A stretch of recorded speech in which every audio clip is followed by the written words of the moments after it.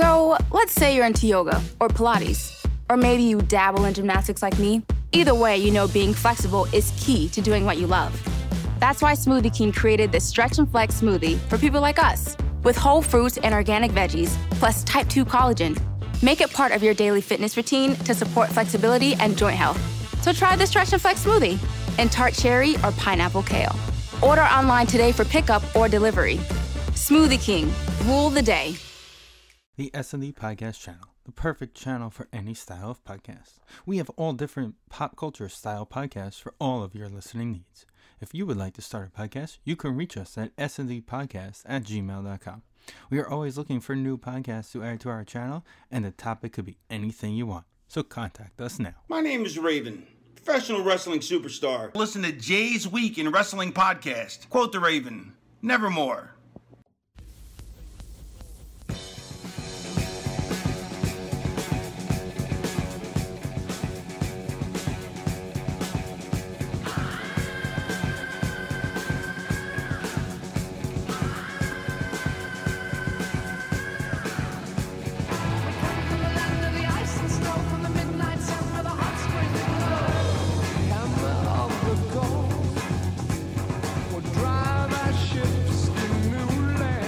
What is up, everybody? Welcome to this edition of the Jay's Week in Wrestling Podcast. I am your host. I am Jay, back at you, bringing you all the hits and misses when it comes to professional wrestling. This is the big one. This is episode number 50, 50, and I'm not talking about the po-po. Yeah, that was corny, but so what?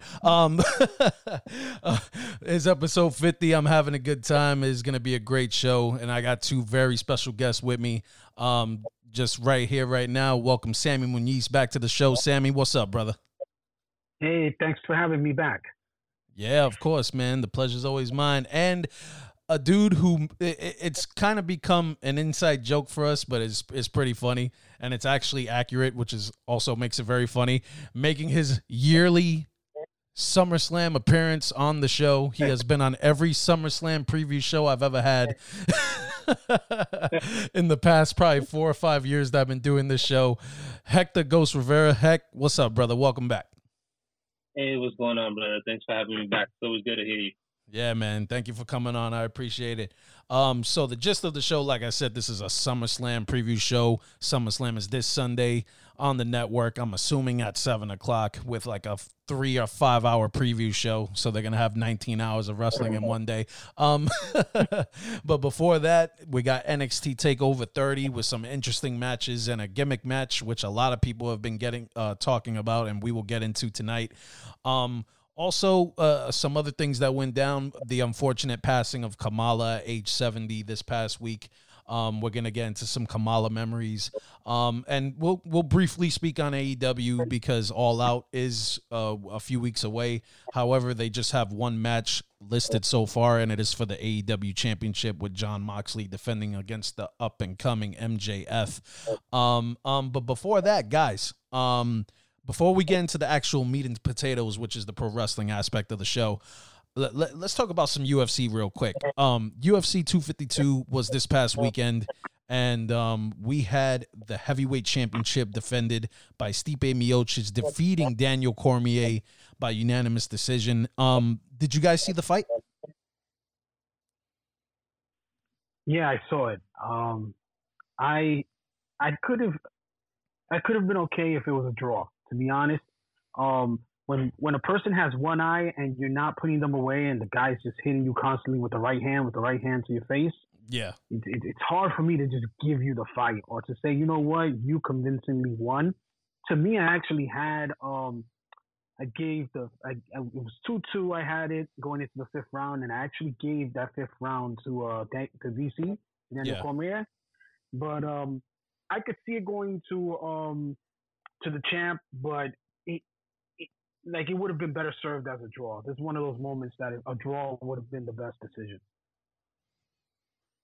I unfortunately didn't see the fight. I only saw the highlights that I could find online. Plus, every site I went to was just talking about the eye poke. That kind of made the fight a little difficult for DC. Going into it, I was rooting for DC just because outside of John Jones, he's probably my favorite fighter. I think he's probably hands down one of the best there is. But I knew that it could have gone either way. You know, they each had a win. They're both fantastic fighters. Stipe is an amazing striker.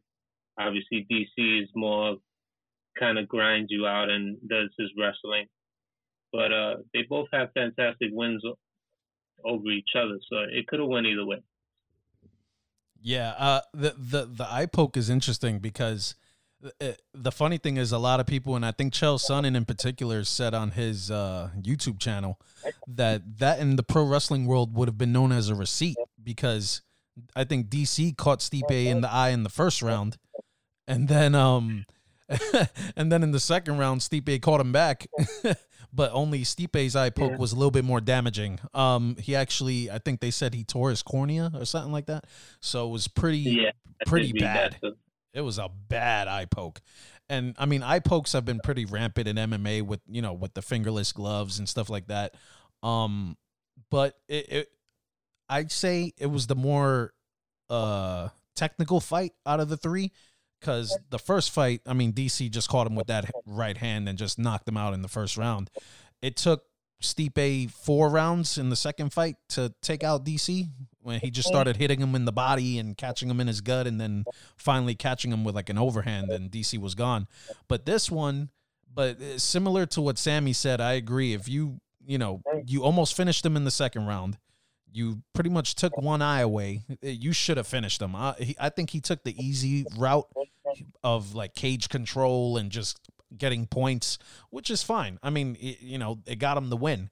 It wasn't the most exciting way to get the win, but it kept him the title. And usually when you're in there with a champion, if you don't dominate him and it goes to the scorecards, the champion is usually keeping the belt. So I say it wouldn't be my favorite fight out of the trilogy, but but definitely, and it was technically the retirement fight of Daniel Cormier, who, he is one of the best that ever did it. And to think he was just a wrestler and he developed his striking later on, had power in his hands. I'd say he was better than his teammate was, Cain Velasquez, even though Cain in his prime was a beast. But I think Daniel Cormier was on a different level in terms of the striking and the wrestling, the way he put it together, and I think in a shorter period of time, because DC really hasn't been in the game that long. If you think about it, he went from Strikeforce right into the UFC and just kept rolling and rolling and rolling. So, hats off to him. If that was his last fight, congrats to him on his career, and let's see what he's a great commentator. So he's probably going to keep on commentating.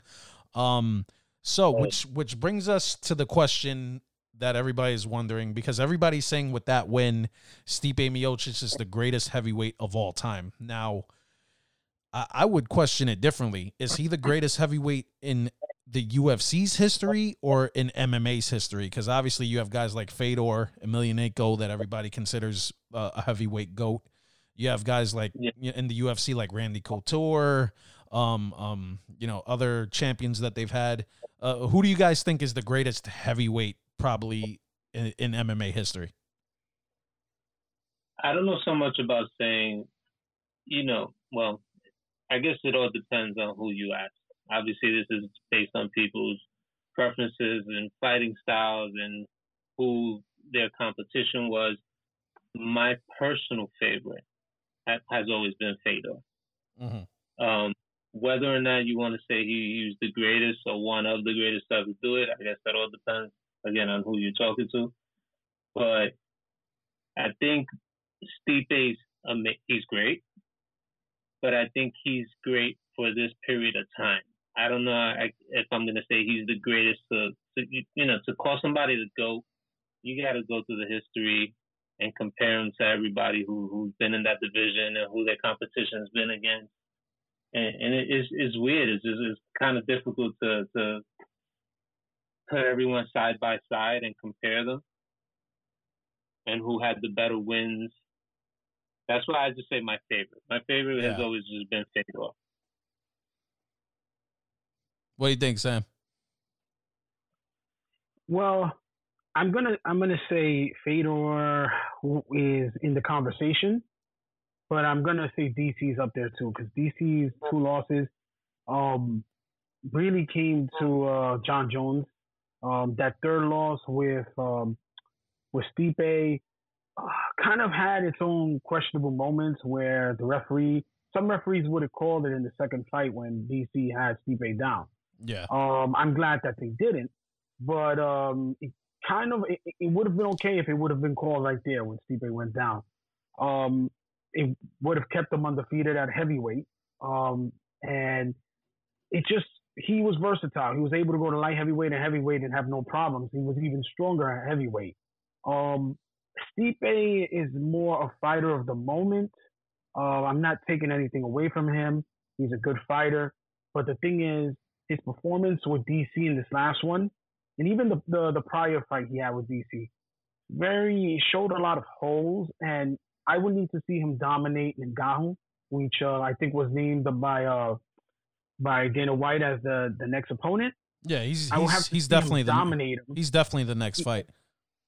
Yeah, because I think in reference to what John Jones comment about moving up and giving up his belt, I think he thought he was going to get the next shot, and I think Dana White. I saw something somewhere where Dana White may have said Ngannou gets the next fight, but I would have to see the domination of Ngannou, and then I have to see the domination or at least a competitive fight against Jones for me to then put him in that conversation. Well, you could rewind maybe 2 years ago and see Stipe defeat Francis Ngannou in that first fight, which was back and forth. It wasn't a dominating victory, but it was back and forth, and he definitely won a unanimous decision against Ngannou the first time. But who's to say Ngannou didn't get better since then and maybe tweak some things? That's where when Ngannou just really beat Rosenstruck. Yeah, and I was horrified by the way he beat what's the Dutch guy? Overeem. Overeem, yeah. The way he just kept taking his hits and then just put him out and gave him that gash. I was like, wow. And then Ngannou just came out and just took him out in seconds. So I was like, wow. He did it to Velasquez too. He took Kane out in like 6 seconds. Yeah, he's just a destroyer. He's just a beast. But Ngannou's thing was, if you remember his early fights, he would look fierce and then he looked like he would back off, and then he would look fierce again, and like something confidence-wise would go away. And it looks like he's kind of resolved it. He's kind of there, and he's just like going with the moment. Yeah. He's probably grown, so it's interesting. I would have to see him dominate him, beat him the second time. And then I will have to see him beat Jones. And then I could say, you know what? Perhaps he is one of the greatest, you know? Yeah. I mean, they go by that because he has the most title defenses, which is just one more than what Brock Lesnar had when he was champion. Vladimir Klitschko had a lot of title defenses. Doesn't mean he's one of the greatest. Yeah, you know? I mean, Klitschko was in a horrible time in boxing for heavyweights. It was like there was nobody to fight until Anthony Joshua showed up, and then Tyson Fury and all these other guys, and then out of nowhere the Klitschko's retired, which tells you something. But yeah, so that brings me to John Jones. We had a brief discussion a few years back, I believe, with me, Ghost, and Izzy, when Jones called out Brock Lesnar after his second win over DC. And it was rumored that the next fight, it was, Jones and Lesnar at heavyweight. Now, that was years ago. It didn't happen. So fast forwarding to now that John Jones is officially moving up to heavyweight, how do we see a heavyweight John Jones? When Jones, he's dynamic with his strikes. He always has been. His wrestling is unbelievable. He has range like crazy. However, he didn't have the most power in his hands.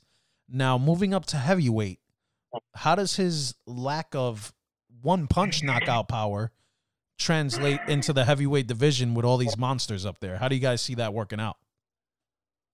Well, the good thing about Jones is that I think he's also a smart fighter. He knows he doesn't have one-punch knockout power. He's a guy who fights with an accumulation of hits. That's why he hits you with everything. You get the knees, you get the elbows, you get the back fists, you get the spinning kicks. he just has so many weapons that I don't think that'll be a problem for him. I actually think he'll do really well in heavyweight, especially that when he does go to heavyweight, he's not going to have to work his way up to whoever the champion is. Yeah. So he's going to kind of go in sort of fresh into a division where he hasn't taken the abuse of guys who he might have had to fight had he been working his way up, like Zingano or Curtis Blades or Overeem or maybe Junior Dos Santos or Derek Lewis. You know, these guys who, even though he might beat him, he'll take some wear and tear. And by the time he gets to the champion, a couple of those hits would have probably taken him out. But I think he has enough weapons that he could go up against anybody and beat him right now. I agree. I think he's going to do really good. And we go back to the whole DC thing. DC himself said he felt more powerful when he would fight heavyweight versus light heavyweight. It could be the same thing. Remember, John Jones has 3 brothers, or is it 2 brothers that are professional athletes that are bigger than him? Yeah, in the NFL, yeah. Yeah, so he could inherit that mass, and maybe perhaps he's been keeping himself slimmer. So maybe without having to control the weight and be more relaxed, he probably produces more power than people think. Plus, he has what he has that it factor because he's not one dimensional. Most of the people in the heavyweight division are one dimensional. The reason Brock Lesnar was able to take the championship in the heavyweight division was because he wrestled. Not too many people wrestling. They were just stand-up fighters. They were one-dimensional. So now you bring in somebody with all the tools, with more than just that one dimension. Who's to say that his kicks don't put people out? Who's to say that his elbows don't get even more fierce? Who's to say that his chokeouts or his strength in his arms will be more that he could just choke out a 300-pound or 250-pound heavyweight? Yeah. He also has his height that plays a major factor. Oh, yeah. Benefit. So he has a long reach. He's tall. You know, that's all a plus for him. Yeah. And he knows how to use it too. I mean, the funny thing about that, it didn't really work out for his former fighting mate there, Alexander Gustafsson. people thought he would have done well at heavyweight. He got taken out real quick. I honestly feel just Jones is at another level, man. Regardless of all the controversy he's gone through outside of the octagon, when he's in the octagon, he's one of the smartest fighters I've ever seen. Yeah, like he knows, when he can be aggressive, when to pull back, when to make it a 5-round fight, when to make it, a 3-round fight. He knows that whether or not he needs to put this guy away right away because he might get hurt, or just drag it out. And again, when he fought DC, which was one of the things I found the most impressive, he was able to out-wrestle DC. Yeah. Which I didn't think was something he could do.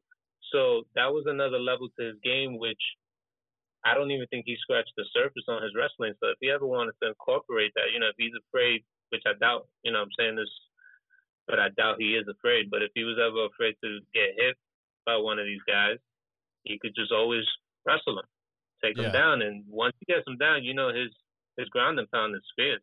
Yeah. Do you think in Jones's last 2 fights, in particular Dominic Reyes and Thiago Santos, I believe, do you think either Jones didn't take those 2 guys either too seriously, or is he kind of declining, getting into his 30s? I don't think he's declining. I don't think he's declining yet. I think he's reaching his prime right now. Usually 30 is your prime in fighting. You're more on the decline around 35 or so. I think it was more of maybe the weight. Maybe he's not able to make that weight anymore. Maybe it takes a toll on his body trying to lose the weight and then go into the fight. Yeah. It could be that. I'm not sure. I'm not in his body, but you have a good reason saying that maybe he took them lightly, which to me could also be acceptable because even I heard of one of the fighters, but then the other fighter I really didn't hear of. When Thiago was his name, I really hadn't heard of him, so I didn't know who he was. Dominic Reyes I had heard of. I had seen him up and coming and stuff, but Thiago I was like, who's this guy? And the guy. So sometimes, like Roy Jones, no, not Roy Jones. Floyd Mayweather said it best. He said sometimes the guys you don't know are the ones that are the most dangerous. Yeah, because you don't know how to prepare for them. And I don't think he took them lightly either. I just think that everyone else has been just stepping it up. Everyone knows that they need to win. They need to prove something. Everybody wants to be the one to, just like you mentioned, Floyd Mayweather. Everybody wants to be the one to knock the guy off the mountaintop. So I just think it's everyone else's game that just got that much better. Everyone's been preparing for John Jones. Yeah, I agree. It should be interesting seeing him at heavyweight. Now, last on him, does he wait for the winner of Ngannou and Stipe, or does he take a one heavyweight fight first? And if so, who would y'all want to see him fight? No, just wait. Just wait? Yeah. Yeah, just wait. He's too big a name. Who's going to fight? He's got nothing to prove. Yeah. If anybody goes to watch another heavyweight fight, it's because of John Jones. Mm-hmm. Besides Derek Lewis, there's no one else in heavyweight division that's entertaining right now. Yeah. True. That's true. Yeah, Rosenstruik got a win against JDS that night. So I mean, Junior Dos Santos had his time in the sun, and now it looks like he's gonna be riding off into the Bellator area if he keeps on getting those L's. But guess it happens to everybody that comes out of that steroid era of MMA, huh? Have you seen him lately though? Yo, he's a totally different looking dude.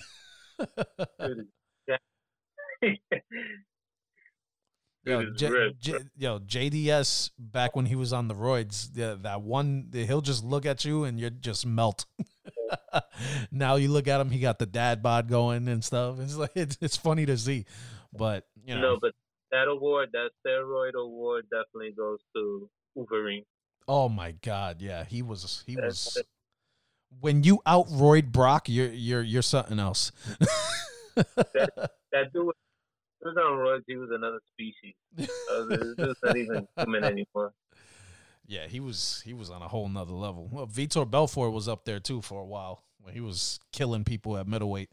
Vitor looks like that. That dude's a stud, bro. He's looking jacked all over again. Did you notice when Vitor came out with Mike Tyson at AEW that one time? Mike Tyson was surrounded. Oh, yeah. He was surrounded by former UFC fighters and the current, like, at the time, because Cejudo didn't retire yet. But he had Henry Cejudo, and then he had Vitor Belfort, Rashad Evans, who had dreads. I'm like, whoa, that's Rashad Evans. And then and then it was somebody else, and I was just like, holy shit, he's surrounded by a bunch of UFC guys. When they were trying to reenact the Tyson Austin moment, that was WWE. So bad. It was so bad. That was bad. Tyson couldn't rip his shirt. He was trying to rip it. It wasn't ripping. Jericho's just doing his thing, and I'm like, okay, these guys are trying a little too hard. Why aren't we prepping these shirts for Tyson? Come on, give him the Hogan treatment. Yeah. Get that little slit. You gotta give him the cut, the little cut on the top. Yeah. That is funny. Well, speaking of Mike Tyson, and then from there we'll get into the NXT TakeOver card. We'll get into some memories of Kamala. Tyson's back. He's fighting Roy Jones Jr. sometime toward the end of the year. Who do you guys got? I'm not going to go too much into this. I'm just going to say Tyson. Yeah, absolutely. Who you got, Sam? Tyson, if it's a knockout or knockdown, the first four. But Roy Jones, if it goes the distance, because Roy Jones is Roy Jones. I can't even speak right now. Roy Jones was active about a year ago in a professional fight, so he has more conditioning. Oh yeah, I think Roy is definitely going to have way less ring rust than Tyson will. Roy Jones and Fedor have the similarities, because they stood around too long. They were great, and then they stood around too long. So now this generation sees them losing, getting their ass whooped. So it takes away from their legendary status. Mm-hmm. Yeah. You know? Some people felt Tyson stayed too long when he was losing to like guys like Kevin McBride and other like heavyweight Andy bums. Williams, Yeah. But I think Tyson just is on a different mindset. I think he's totally clear-headed for the first time in a long time, which is scary that dude is, can actually think like properly. And he's in amazing shape, and the last thing that goes away is that power. And if he's able to connect on Roy's chin one time with a hook or an uppercut or something like that, I think Roy's going to sleep nice and quick. The only advantage I think Jones might have is that I think I read it's not like a straight up fight. I think it's just like an exhibition. Yeah. Yeah, so they're probably not going to go 100%.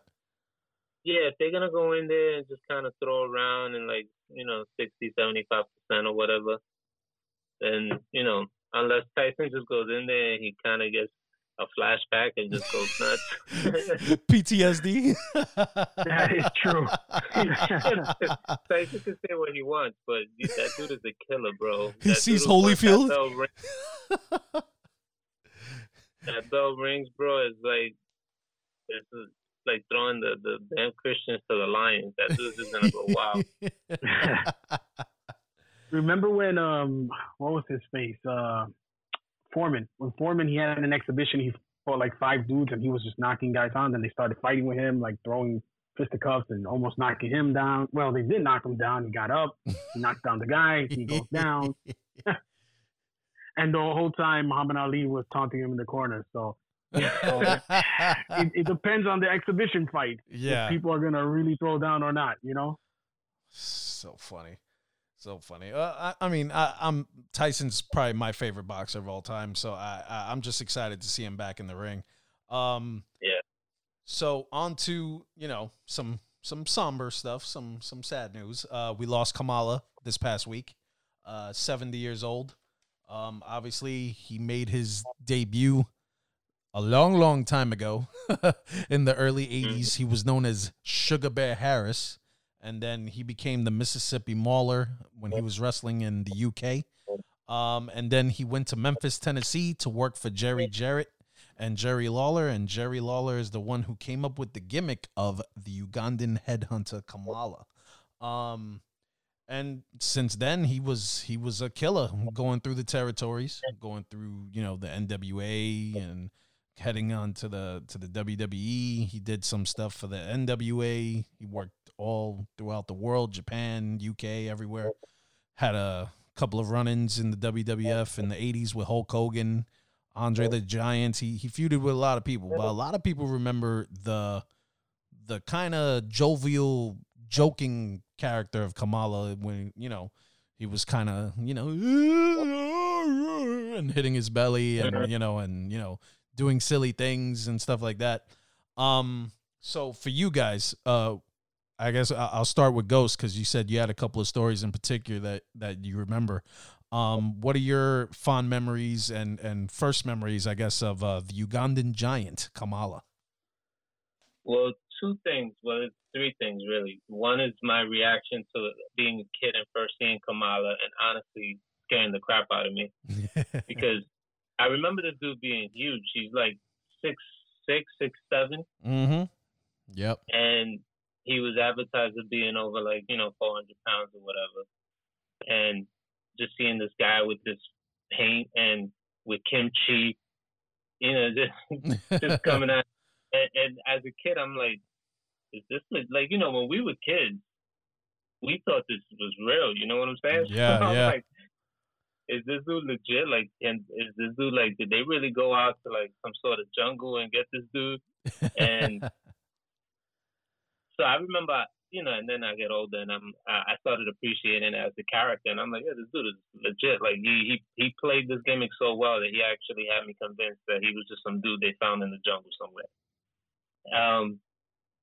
One of the moments that I remember, and it was more of a blooper, was an interview that he had with Mean Gene.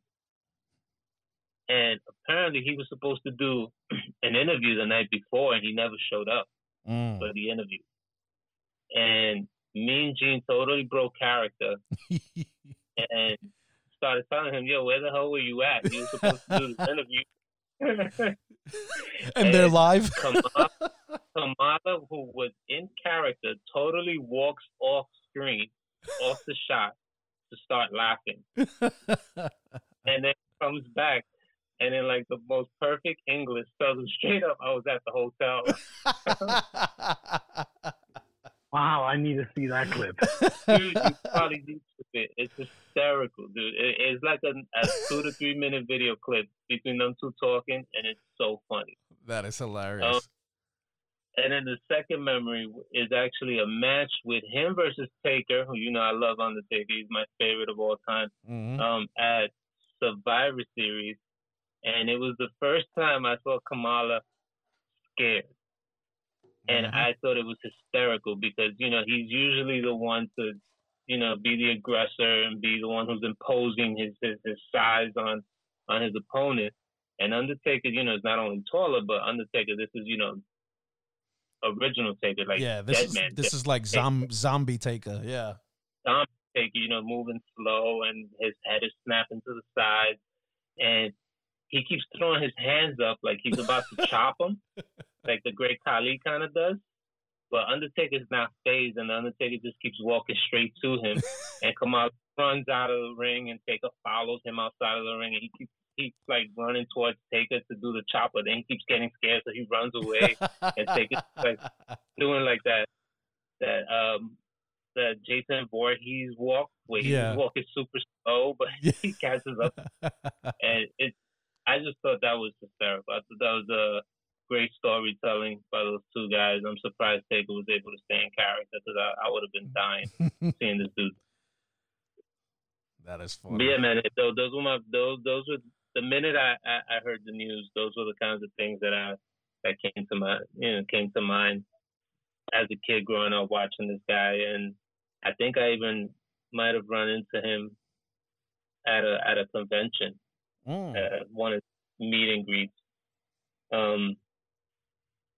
And being disappointed in myself, you know, not taking the opportunity to get on the line and, you know, get a signature, because now these guys are gone, you know, and it's kind of sad, because it might have been a very small role, but they do play a role in your life growing up. You know, you think about it as an adult, and you're like, you know, I used to sit around and, you know, watch these guys perform, and even now, you go onto the network and you could look these guys up, and you're like, oh yeah, I remember this match. You know, I laughed at this match, or I was scared about this, and you know, it's stuff like that.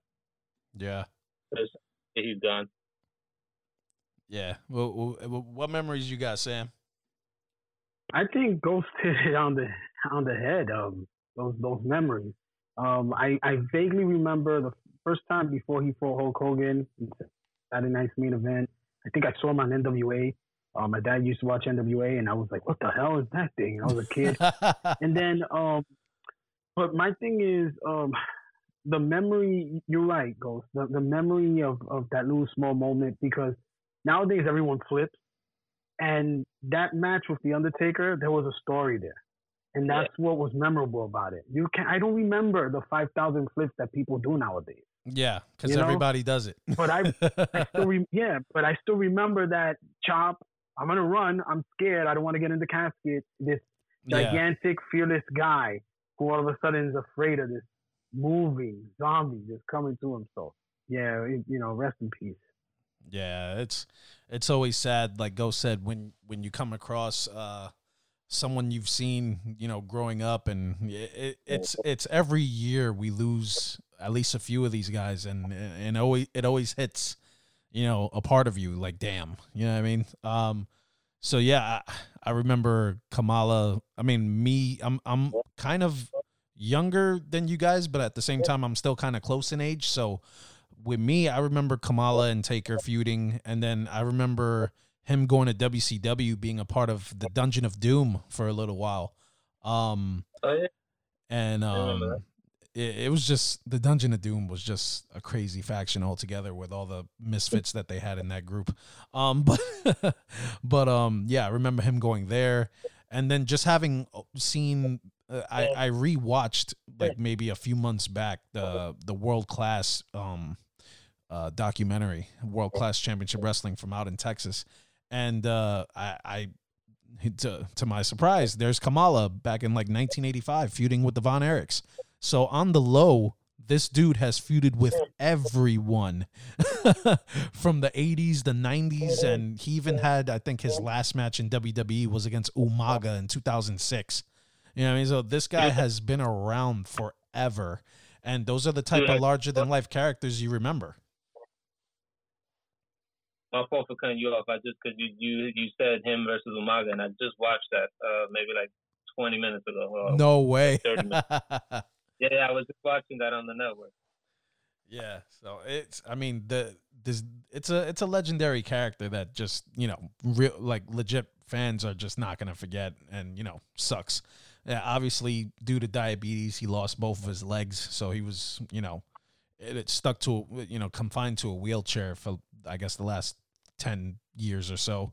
So, you know, it's a shame, but rest in peace to the Ugandan giant Kamala. Now there was one other death that happened this past week. It was, you know, on the independent side of things. Ghost, I'm pretty sure you will probably be familiar with this guy. Sam, were you familiar with Xavier? No, I wasn't, unfortunately. Yeah, he was more of a local, like, New York independent wrestler in the early, I'd say late 90s into the mid 2000s. Former Ring of Honor world champion back in like 2003, 2004. And he was also, I think, a coach for House of Glory for a little while. He also did MMA. He dabbled in MMA, had a few fights. Didn't he? He did some Ring of Honor too, right? Yeah, he was the champ for a little while. I think he feuded with guys like Low Key and Joe and Christopher Daniels. He was a part of that early crop of Ring of Honor. Yeah, I remember seeing matches of him in the independents. You know, I had DVDs of random. I used to go to this spot in Yonkers called Suncoast Video, and and they used to have a bunch of and FYE, and they used to have a bunch of like independent wrestling DVDs, and I would just see all these guys that I didn't know who they were, but fast forward 20 years, they're all over your WWE television. AJ Styles, Samoa Joe, Chris, a bunch of these guys. Yeah, and Xavier was in that crop of guys. So he died at the age of like 40. I want to say he was in his early 40s. So that's a shame. So enough of the sad stuff. We're gonna get into some good stuff, happy stuff. We're gonna get into the NXT Takeover 30 card in about 5 seconds. I will be right. Well, not I. We will be right back. Hey guys, this is WWE NXT superstar Dominic Dijakovic, and you are feasting your ears on Jay's Week in Wrestling podcast.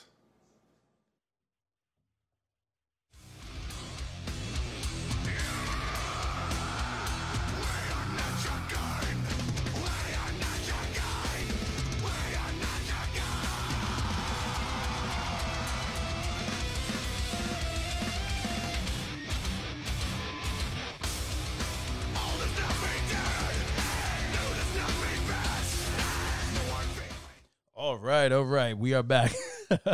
Very short break. I had to just get my little plug out there.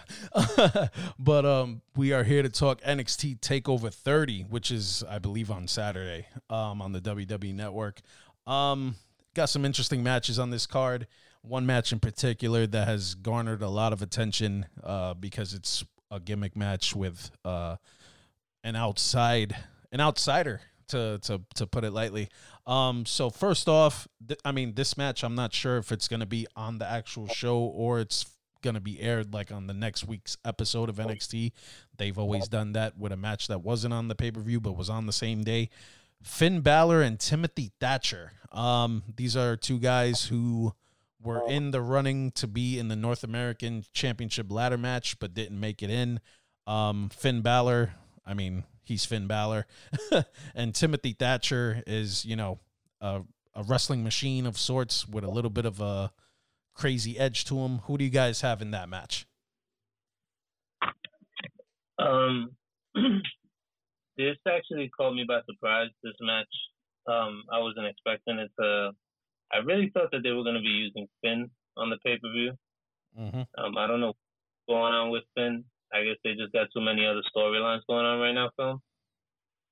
But I guess I got to give it to Finn just because I know he has been pushed here and there, but then he'll kind of like disappear for like a week or two. Yeah.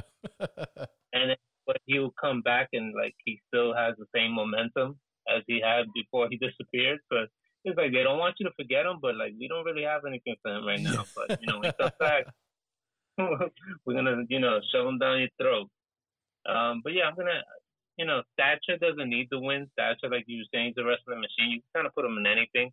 He's just one of those workhorses. He's there just to make guys look good. Of course, he's gonna make himself look good too. He's definitely a great heel.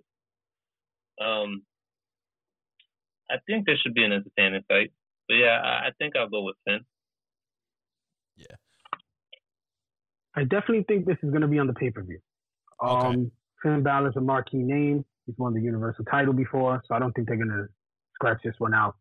And you made a great point about Thatcher being a worker, but I don't think this is for Thatcher to make Finn Balor look good. This is for Thatcher. This is for Finn to make Thatcher look good. I think Finn wins, but I think it's one of those situations where the loser is actually the winner, because if he performs the way he's supposed to perform, he'll be elevated to the next level. Possibly he'll be the next contestant to fight for the NXT North American Championship. I think they want to prompt him up without taking away from Finn and seeing how he would do at the level with someone who's main evented on the actual main card. Yeah, I can see that. I mean, just to be different, I'll pick Thatcher. Just like for an upset win. I'd say maybe, or even I'll say Finn Balor wins probably by disqualification because Thatcher has some sort of submission on him and he just won't let it go. One of those type of situations. Because he is kind of a loose cannon, and I think he'll probably just get Finn in a situation and he'll probably just, like old school Ken Shamrock, just snap and not let go of a hold.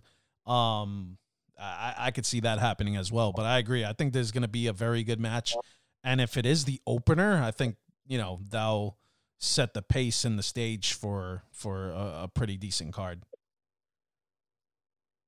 Definitely.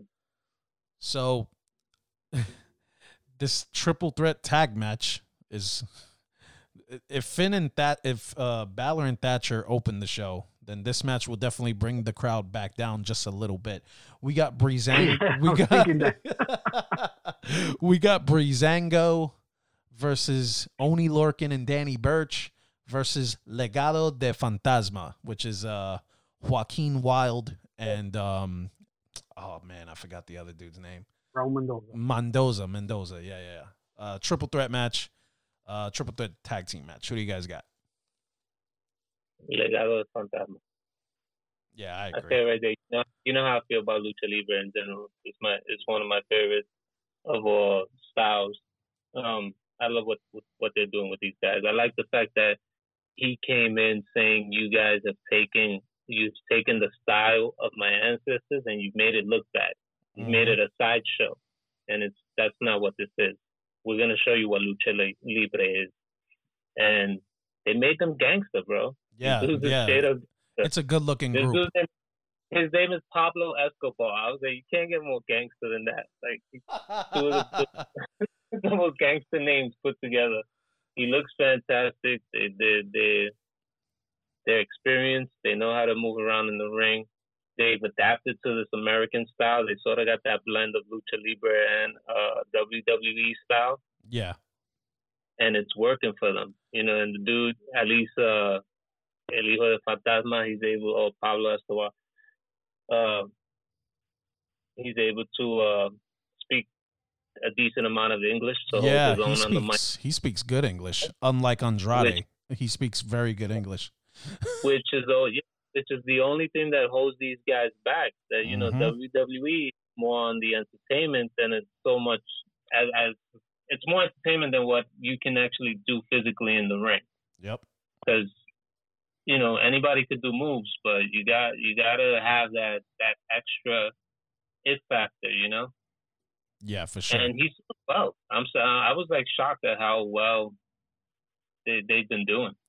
I think the change came at a good time too, because I don't think El Hijo del Fantasma was actually getting over, you know, with the mask and all that stuff. I mean, honestly, his character is correct, because you look at Lucha House Party, and you know, I mean, they've been turned into a joke. They've been turned into a joke, putting those guys together. And, you know, those guys are good. I mean, Kalisto by himself is good. Gran Metalik is a legend in Japan. I mean, not Japan, in Mexico. And the other one, the Puerto Rican dude, the Golden Lynx, Dorado, he's good too. And they turned them into maraca shaking, freaking, you know, it's just bad, man. They turned Dorado into the only Mexican, bro. I remember when, and I don't mean that in an offensive way. I mean that in that, like, when it was literally Cinco de Mayo, they put him on the website to celebrate Mexico. I was like, dude has a huge-ass Puerto Rican tattoo on his He's arm. Puerto Rican, yeah. Like, I was like, you know he's Puerto Rican, right? I was like, wow, you got plenty of Mexicans. Isn't that like Conan? Like Conan is Cuban? Conan is Cuban and Puerto Rican. There's nothing Mexican about him, but he's a Mexican legend. Yeah. Except where he wrestled at. That's where he just made his career. Yeah. But I'm like, you got plenty of, like, legitimate Mexicans on your roster, and you're going to put this guy to promote Cinco de Mayo just because he has a mask on. It was like the only front move I've ever seen. That's like when Sin Cara was there too. Not the original, because he didn't last long. But when Unico took on the costume and stuff, he had a decent run, you know, with Kalisto as the Dragons and stuff. But by himself, I mean, you know, it was just floating, not doing anything. Cinta de Oro? Huh? Now he's Cinta de Oro. Yeah. They all changed the name. When they get out of the WWE, they go in a different route. Like, even the original Mystico is not Mystico anymore. He couldn't even get that name again because they gave it to somebody else. Yeah, because that's the thing about Mexico is, like, it's not really so much about you, but the mask that you're representing. So the minute that Sin Cara WWE, he was Místico. He was Místico, and he went to WWE and became Sin Cara. They was like, all right, well, we're going to give the Místico name to somebody else. And he's going to continue with the tradition. But then when he got let go, he tried to come back and take his name back, and they're like, no, we already gave it to somebody. So he became Carístico. Mm-hmm. Yep. So then, now he's Carístico. Then Unico leaves, and he goes, and he's like, well, I'm not going to be Sin Cara over there, so I'm going to adapt somebody else's name. And he became Cinta de Oro. Now, Ghost, you could probably tell me more probably than anyone because you're huge into Lucha Libre. The La Parca that passed away a little while back wasn't the La Parca that we know from WCW and ECW and stuff like that. Why did they have multiple La Parcas? Why did they? I understand he's LA Park now, and he's been LA Park for the past like maybe decade plus. But why did they need to give La Parca to somebody else? It was almost. I think there's like 3 of them. There's like 3 variations of them. But Mexico's just like that sometimes. Like you either become a version of a certain character or you become the son of that character. So like El Hijo del Fantasma, he's called that because his father was El Fantasma and he couldn't take on the same name because his father was still fighting. So he became the son of Fantasma. Yeah. And that was just pretty much like the way WWE will say like Charlotte Flair. You know, just by saying Flair, you know, oh, she's the daughter of Ric Flair. So it automatically gives them that extra credibility. So when you get somebody who comes in who's maybe trained with La Parka or is related to La Parka, and you want them to get over right away, you in Mexico, you just give them the name, or you give them a variation of the name, so that way people can associate you to this other guy who's already been established. Yeah. It's like El Hijo de Santo, or, Dr. Wagner Jr., or, all these other... Exactly. Rey Mysterio Jr., who Rey Mysterio took it from his uncle. Meanwhile, his cousin, the dude's son, is El Hijo de Rey Mysterio. So it's like all these different variations. His son now. His son is going to carry on, well, at least from an interview that I read, he's going to carry on the Mysterio name. So he'll be Dominic Mysterio, and he says that he would even like to wear a mask, too. So we'll see where WWE goes with that. I don't know why it's so hard to say that sometimes. It's when you try to say it fast, it kind of like stumbles. Listen, man, I still see Dominic as a Guerrero, bro. That's Eddie's son, man. Dude, honestly, that was one of the most awkward storylines I ever said. Like, I watched it, and it was awkward for me.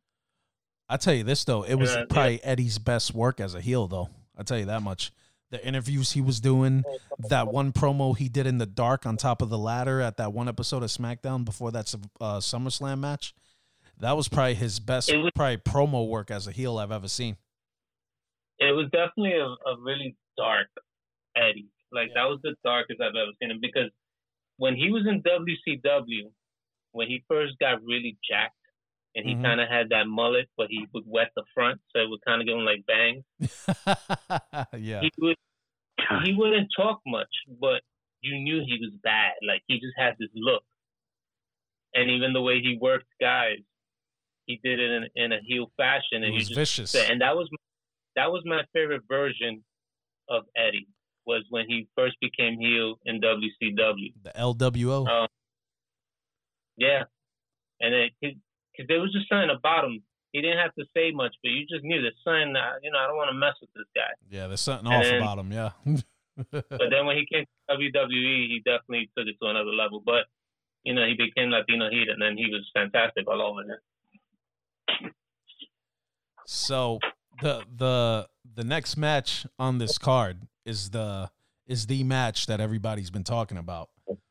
Adam Cole against former Indianapolis Colts punter, now podcast sensation, and does WWE pre-shows and stuff like that.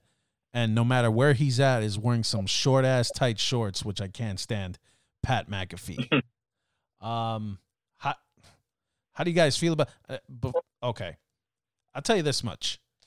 Pat McAfee has been doing a great job in terms of talking, because he's grade A at talking shit. So he's been doing a great job of selling himself for this. Pat McAfee's a big guy, obviously. I mean, a former NFL player. Even though he wasn't an actual, he was a kicker, he didn't really tackle anybody or do anything much. But he's still. What are you trying to say about punters, bro? Hey, man, when was the last time Ray Lewis was caught punting? But well, that's another topic. But I understand. He's still a professional athlete. He's still a big guy. He's Andre the Giant compared to Adam Cole in terms of size. But it's funny because for me, this is almost like a heel versus heel match, because there's nothing endearing about Pat McAfee. And obviously, and obviously, there's Adam Cole, who's probably the biggest heel in NXT. For me, it's a heel versus heel match. How do you guys see this one going? I see sort of a Bam Bam Bigelow, Lawrence Taylor situation here. Yeah. Yeah. I see Adam Cole losing by disqualification, Pat McAfee winning, and some good guy running in.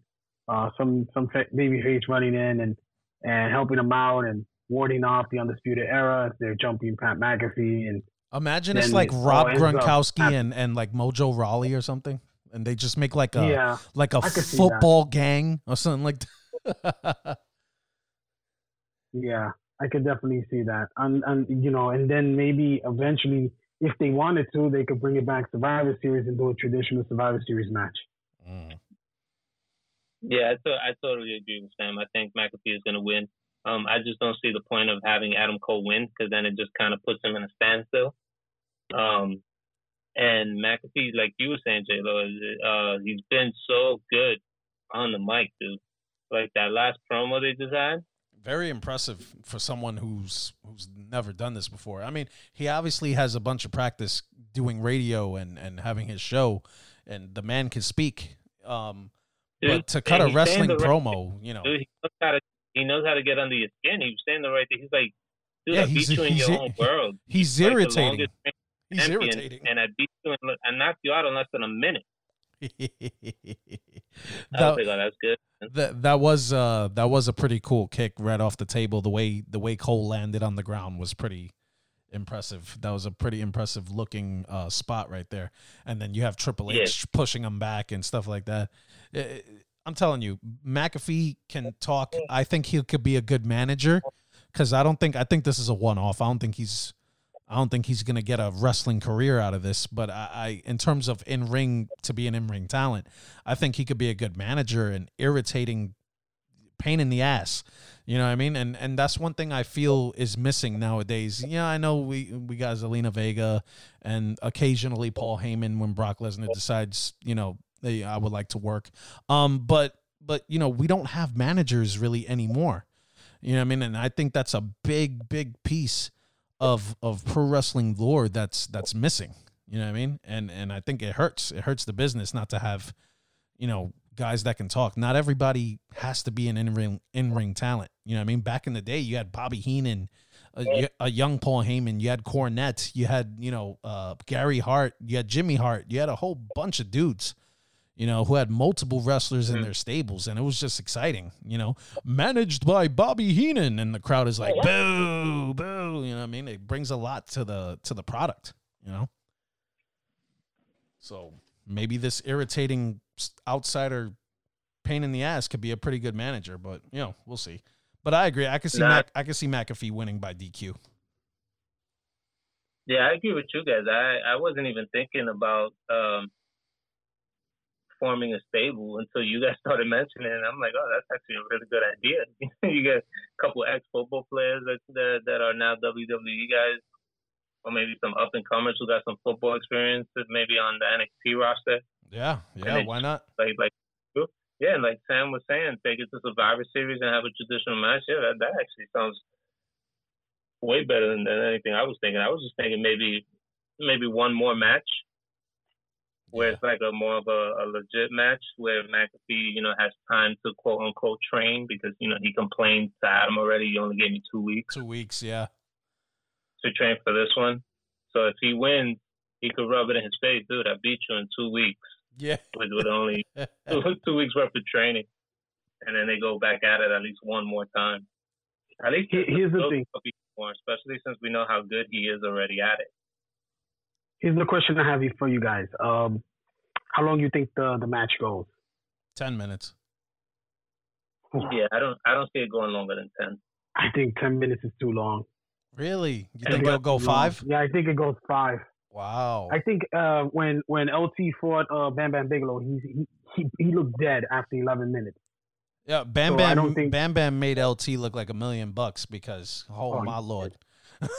and that was the main event at that WrestleMania, which is crazy. At the time of the Click running things, it just shows the power of that celebrity that LT had at that time. That he was like, look, they gave him the main event over Shawn Michaels and Kevin Nash, who was the WWE Championship match that night. And the Click was running the show back then. To get the main event over them, they were hating on Bigelow. They were probably like, get that dude fired, bro. I'll give him 10, but I don't think it's going to be like 10 legitimate minutes of wrestling. It's going to be a lot of storytelling. It's probably be a couple guys coming in, guys getting kicked out. I could see McAfee playing mind games with Cole, like him running out of the ring and, doing the heel stuff that the heel would do to the babyface, but the heel is doing it to the heel. Yeah, I mean, playing mind games with him. I don't think McAfee pulls off a move until like minute 4 or 5. That's another thing. Calling Adam Cole a heel. We're gonna be using that term loosely because he's kind of one of these guys that not really a heel. To me, Corbin is a heel. Adam Cole is just a guy who's playing the bad guy role, but he's too loved to be heel. To me, you just got to be disliked. Like, guys just got to dislike you, no matter what. Yeah, I don't think there's one person who does not like Adam Cole. That's true. Everybody hates Baron Corbin, so that's a good point. That's just a heel. Like the Miz on when he wants to, he becomes a heel. Yes, MJF is a heel. Exactly. Those guys are the ones who I would say heel. But Adam Cole, everybody on Undisputed Era, those guys, they could call themselves heels, but I'm like, you guys, everybody's wearing your shirt. There's no, Yeah, they seem like guys I would like to just hang out with, have a beer, and just talk crap. Yeah. Those guys, they're too good to be heels. Now, my question about the Undisputed Era, when they finally do get brought up to the main roster, are all 4 of them going to stay together on the main roster, or are they just going to shoot Adam Cole to the moon by himself? Oh, my God, I hope so, dude. I want groups, man. I want cliques. I want stables.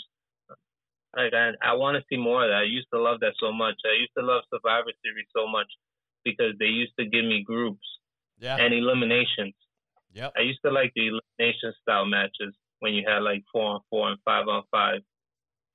They don't do that now. Now Survivor Series will give you one match, and then the rest of the card is just regular singles matches. Yeah, and it's just the one match that is just like brand versus brand. It's not like, let's put guys who would normally feud with each other to team with each other just to go against other guys who would normally not team together, or put partners against partners for an interesting matchup or something like that. Now it's just, SmackDown and Raw and against NXT or that's all they would do.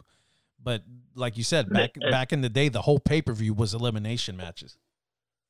And stables work, man. Stables work for storylines. You can do so much when it comes to interference and 2-on-3s. It works with the Wyatts. It worked with Shield. It's working currently. It has and still is with the New Day. You can do it. They're doing great in NXT. The Undisputed Era. I don't see why you would want to break that up. Like, do you really need another guy running singles right now to become world champion? Let him milk the group as much as you can, and then have him branch off if you want that so bad, Vince.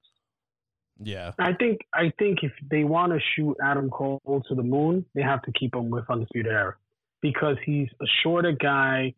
It's not believable.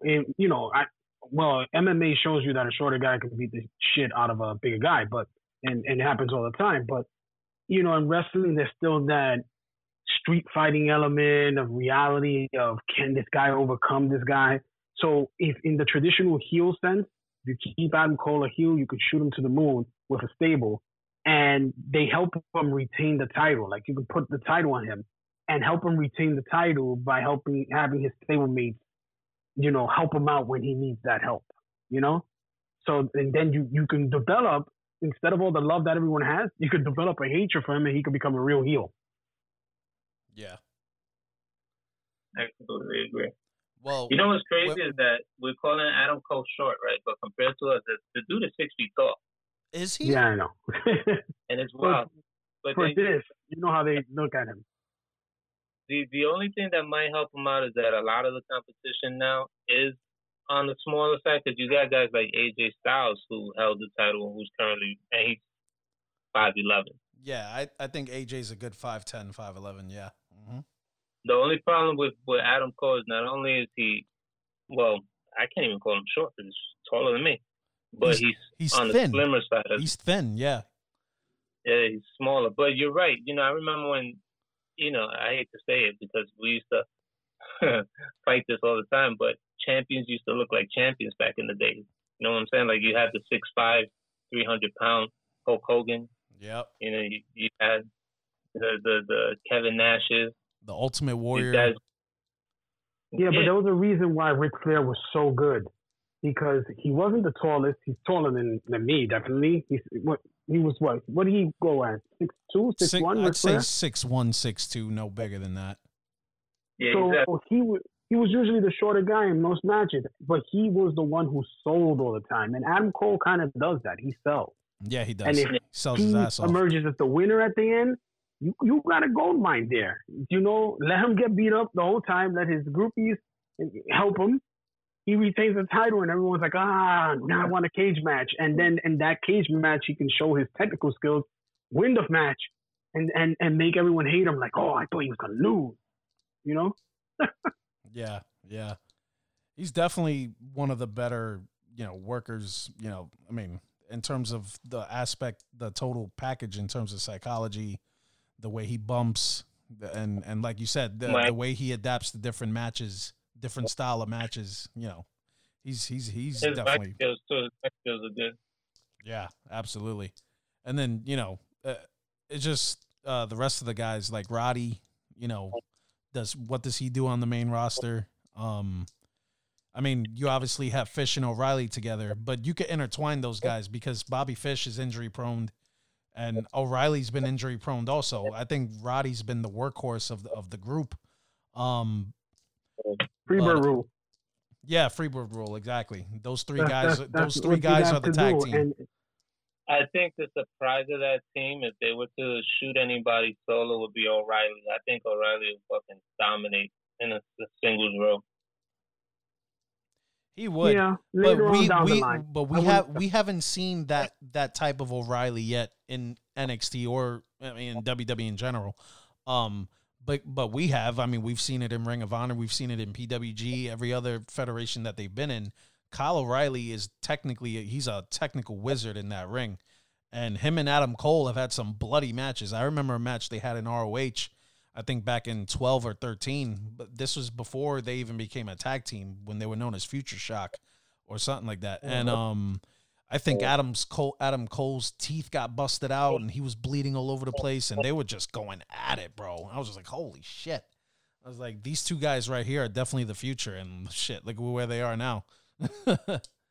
He just feels so. He when I see him come out, not to change the focus from Adam Cole to him, but it's just when I see him come out and he looks so comfortable. He's playing, he's pretending, he's doing air guitar, and the way he bumps and he does, he oversells. It's hysterical. And I was like, this is the kind of stuff that, at least when I talk to certain guys and they're talking about highlights from last night's show, they'll talk about, did you see how this dude fell out of the ring? Like simple stuff like that. Yeah. And you can get people to remember how you took a bump over a title match. I was like, you got something. Yeah, for sure. So I mean, this is one of the matches that everybody, like I said, has been talking about on this card just for the mere spectacle of it. So let's see how it delivers. I mean, it should deliver. And then after that, we have the North American title ladder match. Big Bronson Reed, the thick boy, against Johnny Gargano, against the returning Velveteen Dream to take over Cameron Grimes, baby, and and Damian Priest. Honestly, my dark horse, I'm gonna go with Damian Priest to win the North American title. Yeah, this is exactly what Sammy was talking about. He mentioned earlier, which reminded me of this. He said that the Finn Thatcher match was going to be to showcase Thatcher. And that made me think that's exactly what's happening here.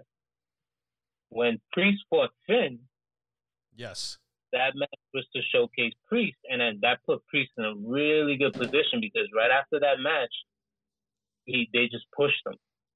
He was having some great matches, and now he's in this championship match, and I think he's the guy who's going to win this belt. I agree. I just have one problem with this match. The only problem I have is there's no audience. A gimmick match, like a ladder match, you need a crowd for it. Wait, but we got Thunderdome. You're gonna have an audience. Yeah, okay. It's gonna have a bunch of. I thought they were under the contract that they signed with the government that said they couldn't have any fans. No, this is the thing. No, they're gonna be on Skype computer screens around the ring. Also, like the NBA. Yeah, exactly. Yes. But it looks. Have you guys seen it? I was on Instagram just a little while ago, and someone, for some reason, leaked images Of SmackDown. tomorrow's SmackDown. Yep. And it looks a lot crazier than what the NBA is doing, because It the thing does. is so much closer and so much bigger to the ring that it literally looks like a dome. Yeah, it looks All right. sick. I'm gonna have to see it to I know that they have technology. I know during the MLB games, when someone hits a home run, you can actually partake. So there's like on the app itself, you can cheer, you can boo, or you can clap. And it actually makes a significant impact. So when the home run hits and you start cheering, you can hear the roar of they use the MLB The Show 2K 2000. They use that soundtrack, but they use it in conjunction with the metrics of what people are putting in, Yeah. like what they're hitting for a cheer or when they're booing, and you hear the boos or the cheers get really loud. I think we're definitely going to get some of that, because they've been experimenting with that kind of stuff in the past couple pay-per-views. Because I remember walking in like a couple minutes into the Randy Edge match, and I was hearing cheers during the match, and I was like, "There's not that many people." Like, they let some NXT people in the audience, but Yeah, it sounds like a legit full house. They made And that it turns sound like out- a 15,000 people crowd inside of that place, and like you said, there was only like 20 people in there. Yeah, and it even though at first it threw me off, and because I noticed what was happening and I thought it was a little weird.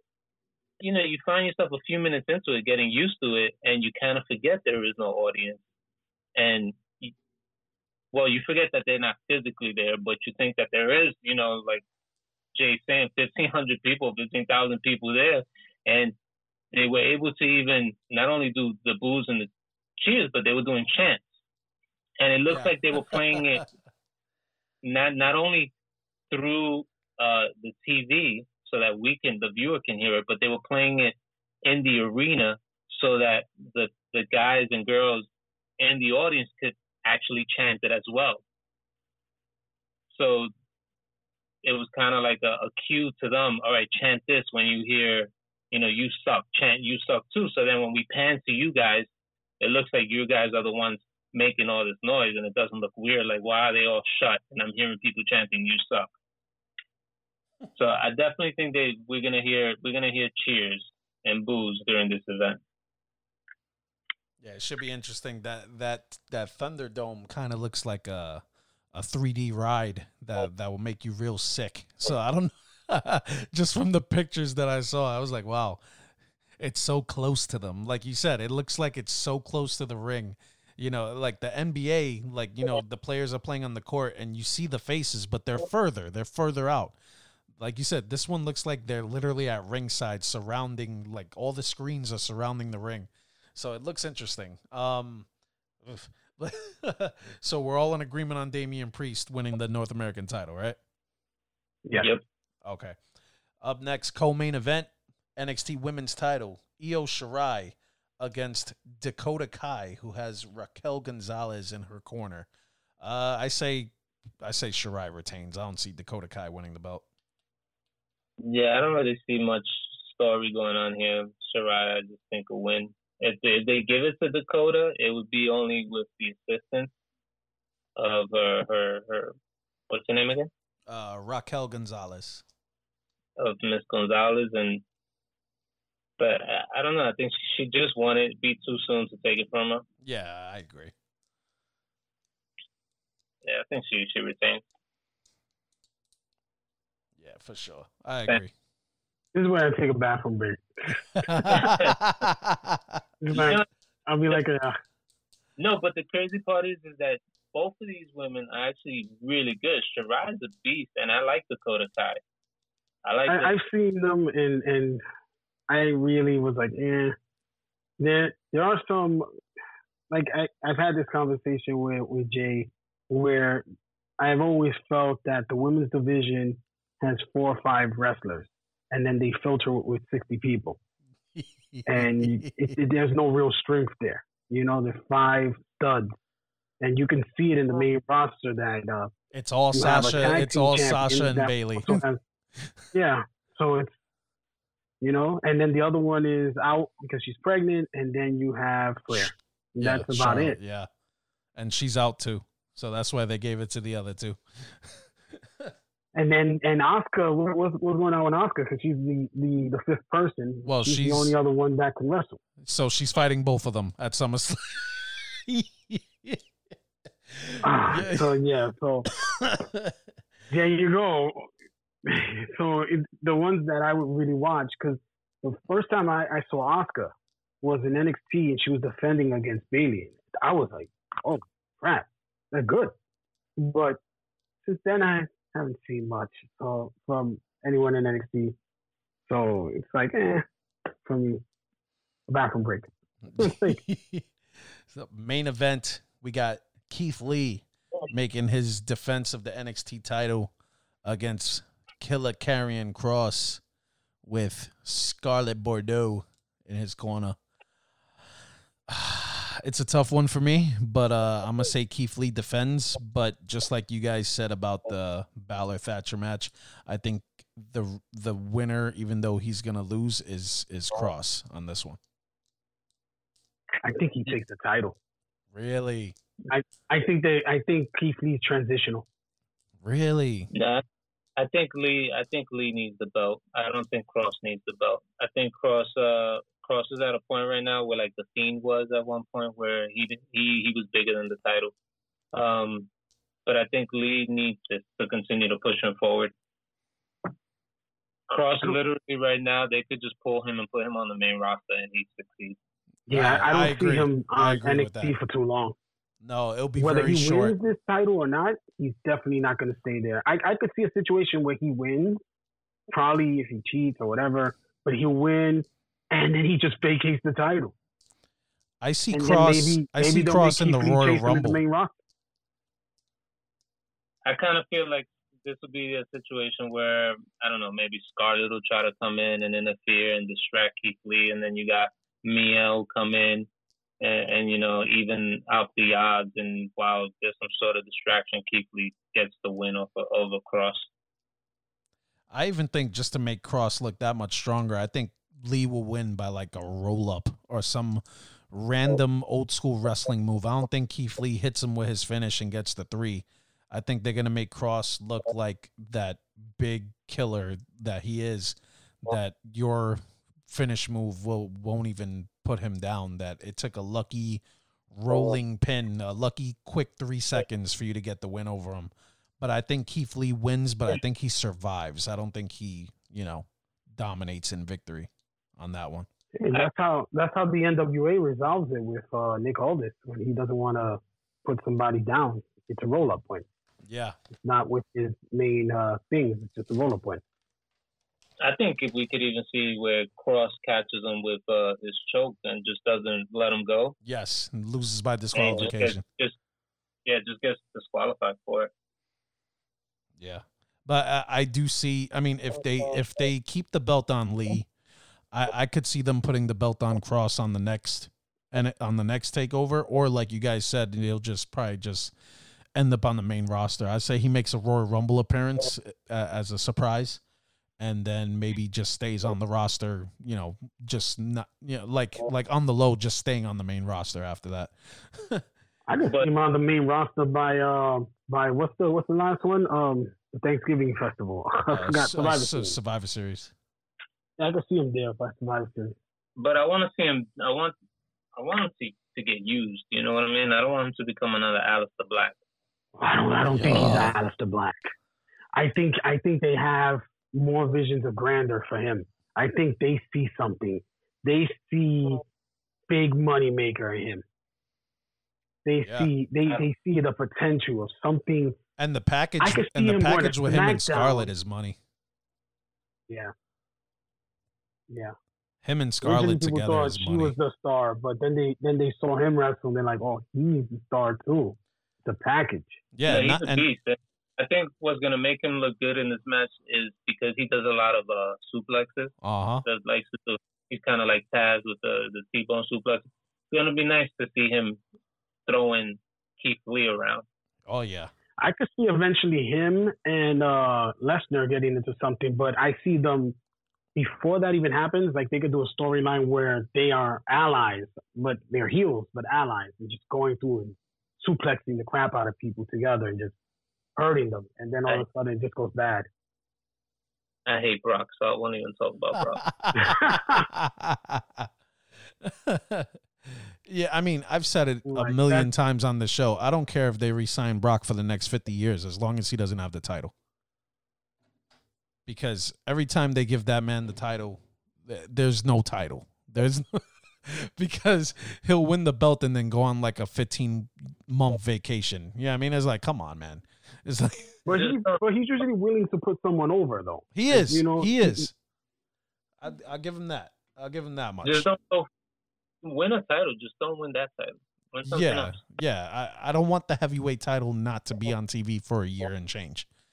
But. Yeah, but that was like, everyone was making that case, but then the guy who beat him, Seth Rollins, went out for like 2 months and didn't even defend it on TV either. So it was like immediately after he beat him. So it's like the complaint everyone had with Brock, Seth won it, did a champion versus champion with Kofi, and then never defended it again for 2 months. So, yeah. I mean, I think it's easy to crap on Lesnar because he's an unlikable guy. So it's very easy to just, he's made it very known that he's not a people person. He just doesn't like people. So there's nothing, like I said about Pat McAfee, there's nothing likable about Brock Lesnar. Just for the mere fact that I feel like 2002 to 2004 Brock Lesnar, if he was around now, then we'll probably have a different opinion of Brock Lesnar. But but the Brock 100%. Lesnar we have is not the Brock of old. So, I don't know. I think in private, when I've seen some private things of Brock, I've seen him as an educator teaching the next generation of wrestlers at the University of Minnesota and like really like being invested in them, in the youth. Even with children, I've seen him be active and being like involved and committed. So I think it's just that he just doesn't want people in his private life, but in his private life that does come out. I think he's different than the character he plays from what people have leaked out. And he just doesn't want it out because he just doesn't want to blur the two, I think that's what happens. So it's easy to hate him because you think, oh, he's like this all the time. But probably the people who know him closer probably are like, oh, he could probably be like DC is when he's doing videos with Khabib and everybody else, that they're always playing around, doing crucifixes, choking each other out in the videos. Yeah. Or playing around, not disrespectfully, Yeah. Well, with the NXT card out the way, we're gonna close out the show with the SummerSlam card, give our predictions on those matches, and then from there we close the book on episode 50. So first up on the docket, which I'm pretty sure is gonna be on a pre-show, we got King Corbin against Matt Riddle. Riddle. Yeah, I agree. I can't stand like Corbin. That. Just Riddle. I don't really see this developing into anything more than just a stepping stone. A stepping stone for Riddle, just to give him a win. Yeah, I can see that. Corbin doesn't need to win. Let's just say that. He does not. He doesn't need to win. So you're trying to build Riddle. I think he's the next golden boy. You think that's the pre-show match? Yeah, I think so. Yeah, I could see that. Or do you think match. there's another candidate that could be the pre-show match? Well, you could have two because the damn pre-show is gonna be like 2 hours by itself. The next match I saw is a hair versus hair match. Sonya Deville and Mandy Rose, who just got into some serious crap, I think yesterday or the day before, where some dude tried to kidnap her. Yeah. It's actually Sunday or something like that. Yeah, that was weird, man. Like some dude tried to kidnap her, and I think Mandy Rose was in the house too, from what I heard. Yeah. Oh, we know who he was really trying to kidnap there. Let's be for real. Unfortunately, wrestling has a lot of weirdos as fans. Yeah, makes us fans look bad, man. This is a weird match though, man, because normally you could, well, at least when it's a guy, when you see, you know, that they're balding. Yeah, exactly. You're like, oh, this guy's gonna lose this match because you could tell he's trying to get rid of his hair. Well, But, you see, now that brings up a point that I was thinking about. Mandy Rose just cut her hair a little shorter. Even shorter, which Makes me think she's losing it. Because when she cut her hair, when Sonya cut her hair, what was it, SmackDown or Raw? Mm-hmm. She had extensions on, so she was really cutting the extensions. She wasn't cutting her real hair. Yeah. But to continue the story, she went ahead and cut her hair even shorter. So I'm like, there's no way she's gonna go shorter than this. It just makes me think Deville is just kind of, I don't know if she'll go like buzz cut, but how much hair are we talking about? That's what I need to do. Well, if you remember, Holly. Yes, the hair versus hair match with Molly and Victoria at WrestleMania, which to my knowledge, I think was the last hair versus hair women's match I remember seeing in WWE. Because, like you said, a lot of the guys have those type matches. But yeah, Molly had her head shaved bald, man. And so did I forget her name, but she did it for the Straight Edge Society. Serena Serena did it too, and I'm not, you know, she probably will get a buzz and she could probably pull it off. She has really nice hair, dude. Yeah, she does. Like, that's why I think all of that get cut off. I don't see Mandy getting that baldy though. So I think No. Mandy's gonna win this match. Yeah, I think so too. Yeah, I don't see that. I don't see Mandy losing that hair. U.S. title match: Apollo Crews against MVP, leader of the Hurt Right, Business. Can we talk about how this is probably one of the best groups right now? The Hurt Business is like the best thing that's happened throughout this pandemic. I think they look really great in that Raw Underground episode. This group overall, I'm enjoying greatly because they're using guys who should have been used this way a long time ago. I'm a big Shelton Benjamin fan. Ever since he first came out in the tag team, with pairing him with associating him Kurt Angle. Pairing him with Charlie Haas, but then, you know, kind of they were being mentored sort of by like Kurt Angle. Yeah, Team Angle. Team Angle. I was like, I like all of that. Then you got the dude who should be champion, who should be the guy that's being treated like Brock Lesnar's being treated, is Bobby Lashley. This is his best opportunity right now. Yeah, right. This is the guy who needs somebody like MVP to be his Paul Heyman and just have this guy start just running through dudes, man. He's huge. He's fast. You know, he's got the skill set. He has an MMA background. He has the wrestling background, just like Brock Lesnar. I'm like, why isn't this guy a world champ? Like, why aren't we giving him the same push as Brock Lesnar? Too many terrible gimmicks that they gave that man.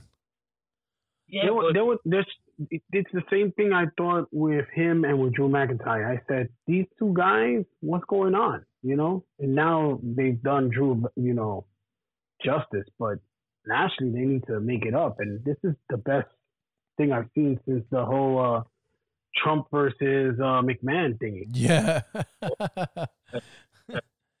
And then I'm glad they got MVP. I'm happy that not only because it looked like he was only coming in for a little stint, you know, a little Royal Rumble, maybe one or two little matches here. And I just found out he signed a contract, so he's going to be around for a couple years. So yeah, because he even said after his match with Mysterio, I think that Raw after the Rumble, that was his last match. He was going to retire. He just wanted his kids to see him wrestle.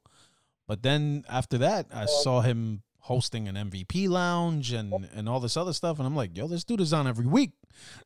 And yeah, then he took advantage of an opportunity. And, you know, that's what they always say does, is he gives you an opportunity. And I'm happy he did it. And it's great. I love the group. I love the direction it's going. I think MVP, if he doesn't win the belt, I really hope that Apollo Crews joins them. the group. Yes.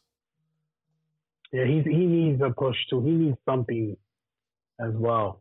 He needs what Lashley needs.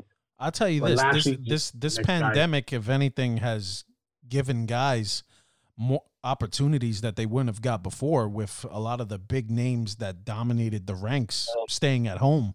You know, guys like Roman Reigns and I mean, Cena's been gone since before the pandemic, but guys like that not being around, you got to give opportunity to somebody. You know what I mean? And you see guys like Apollo who they really did nothing with for years, and all of a sudden they've given him this push, and it was like, all right, cool, I could get into this. And then you see guys, you know, they just brought up Angel Garza out of nowhere from NXT to be with Andrade, and I was like, okay, I like Garza, we could work with this, and that was by accident. That was by accident. Yeah, that's the group that I like. I actually thought originally when Hijo de Fantasma, when he first came onto the 205 competition, I thought he was going to join them, and they were going to be a 3-man group with Zelina being the manager.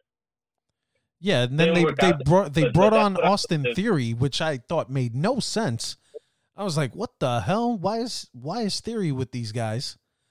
And then he just filled in a spot, but I was totally glad that they ended up like moving him over to with Seth. Yeah, that was better. That was a way better fit.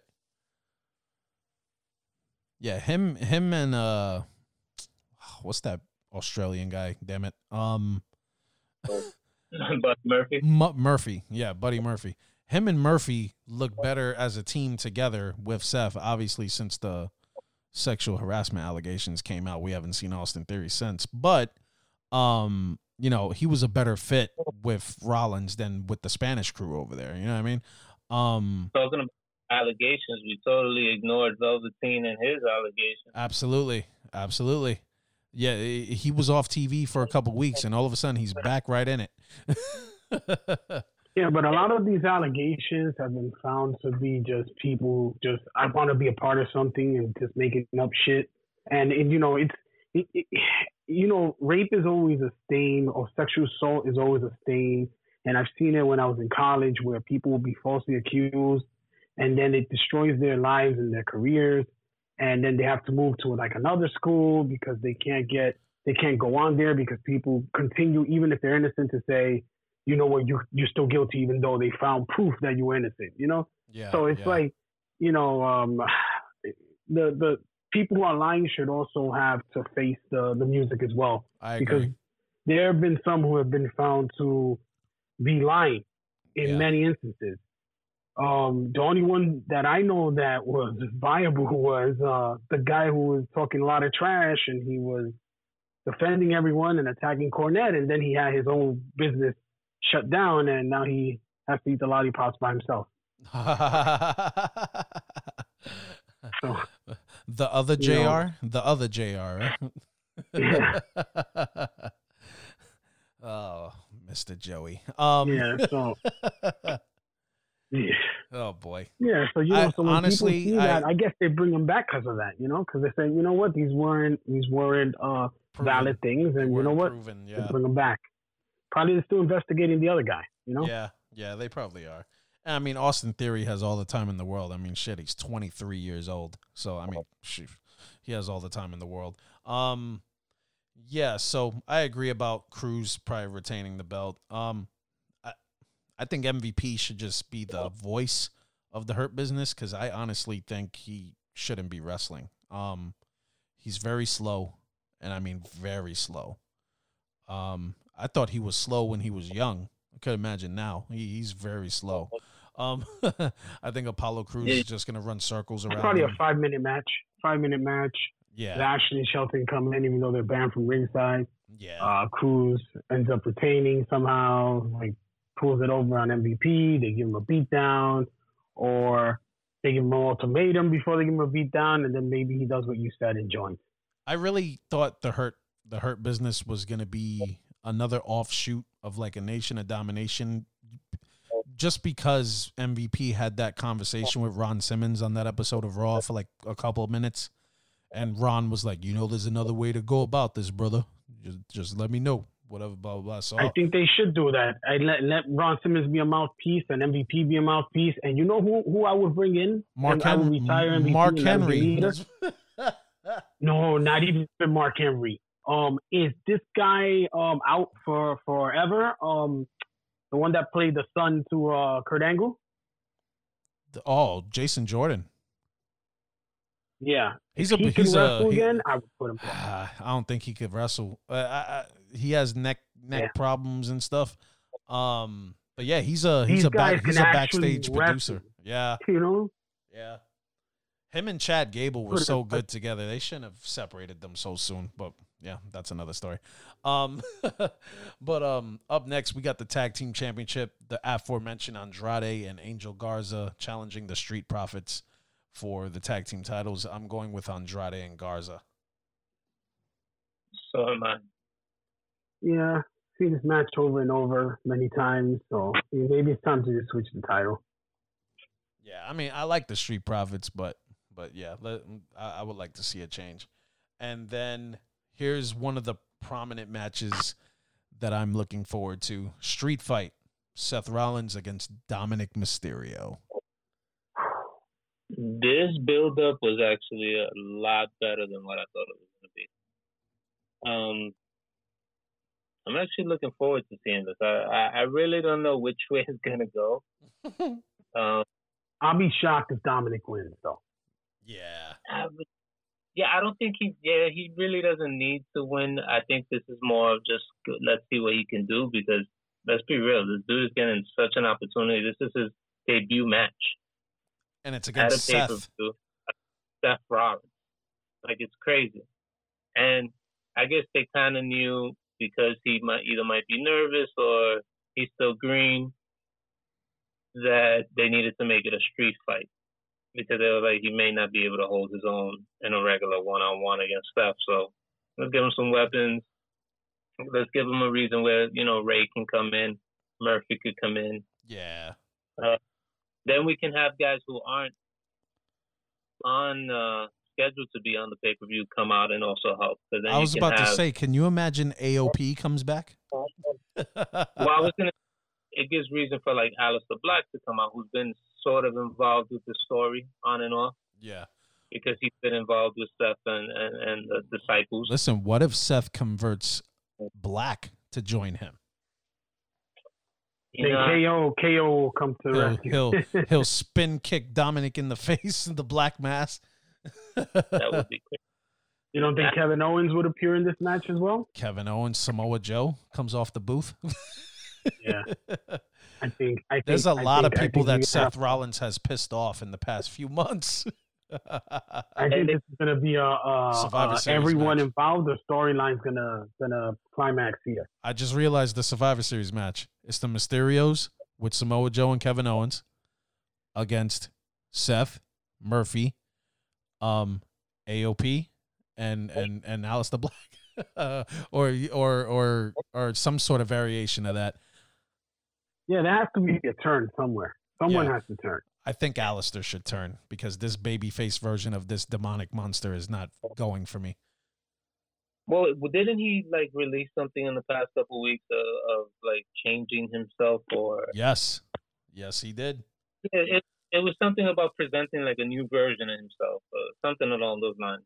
Yeah. But maybe that's he's trying to hint at maybe something we'll see tomorrow, maybe the Monday after, or not tomorrow, at the pay-per-view, or maybe Monday. Yeah, we'll see, man. I would love to see a heel Aleister Black, see how that would go. Then we go into double duty for Asuka as she challenges Bayley for the SmackDown title. And then after that, Sasha for the Raw title. I don't know in what order, but Asuka going for 2 belts. Does she get 1, 2, or none? I don't think she gets either one. Or if she does, she gets her belt back from Sasha. Because I think this is all building up to have Sasha versus Bayley. Yep. And I think at this moment, the title that's more important is Bayley's because she's held it for so long. So yeah, if she is gonna win any title, I guess she just wins her title back since she kind of won it in a crappy way. I mean, she lost it in a crappy way to Sasha. Mm-hmm. Just wins her title back. It's weird. I'm not sure, but yeah, I think this is, however they're planning this is really for a Bayley Sasha match. I agree, but I think it's based off of the order of the match. I think whoever fights Asuka first retains. Whoever fights the second loses the title, and then that's where the beef starts. Yeah. So let's say Sasha fights her first. Sasha keeps the belt. Bayley loses to Asuka with something happening with Sasha, and then that leads up to them fighting for each other's belt, for Sasha's belt, and vice versa. Because they messed each other up. Yeah, I think one will help the other retain in the first fight, but in the second one will actually cost her the belt, and that's where the battle's going to happen. And then we'll see this breakdown in a tag team match where it'll, like the Rocker style. They'll try to have a tag team match and they'll lose, and then they'll have that break apart again. Yeah, I definitely see that happening. Who do they lose the tag team titles to, though? That's the only thing. The Iconics. Yeah, I guess so. Or probably whatever two women are part of that. To the whole thing, there's not enough, Say whatever two women are a part of that Retribution clique that could show itself whenever they feel like it. Yeah, I think the women's tag title was a big mistake if you don't have anybody to really give it. The singles titles I was okay with, but yeah, it's showing up. It's showing up. This is as bad as when SmackDown had two tag teams, and one tag team was what was that? What was that little guy? That he's a cruiserweight now. That he has the little goatee. I forget his name. The old guy, like my age though. He has what?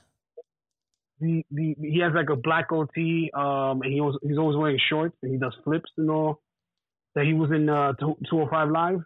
He was a tag team partner, I think, with Billy Kidman.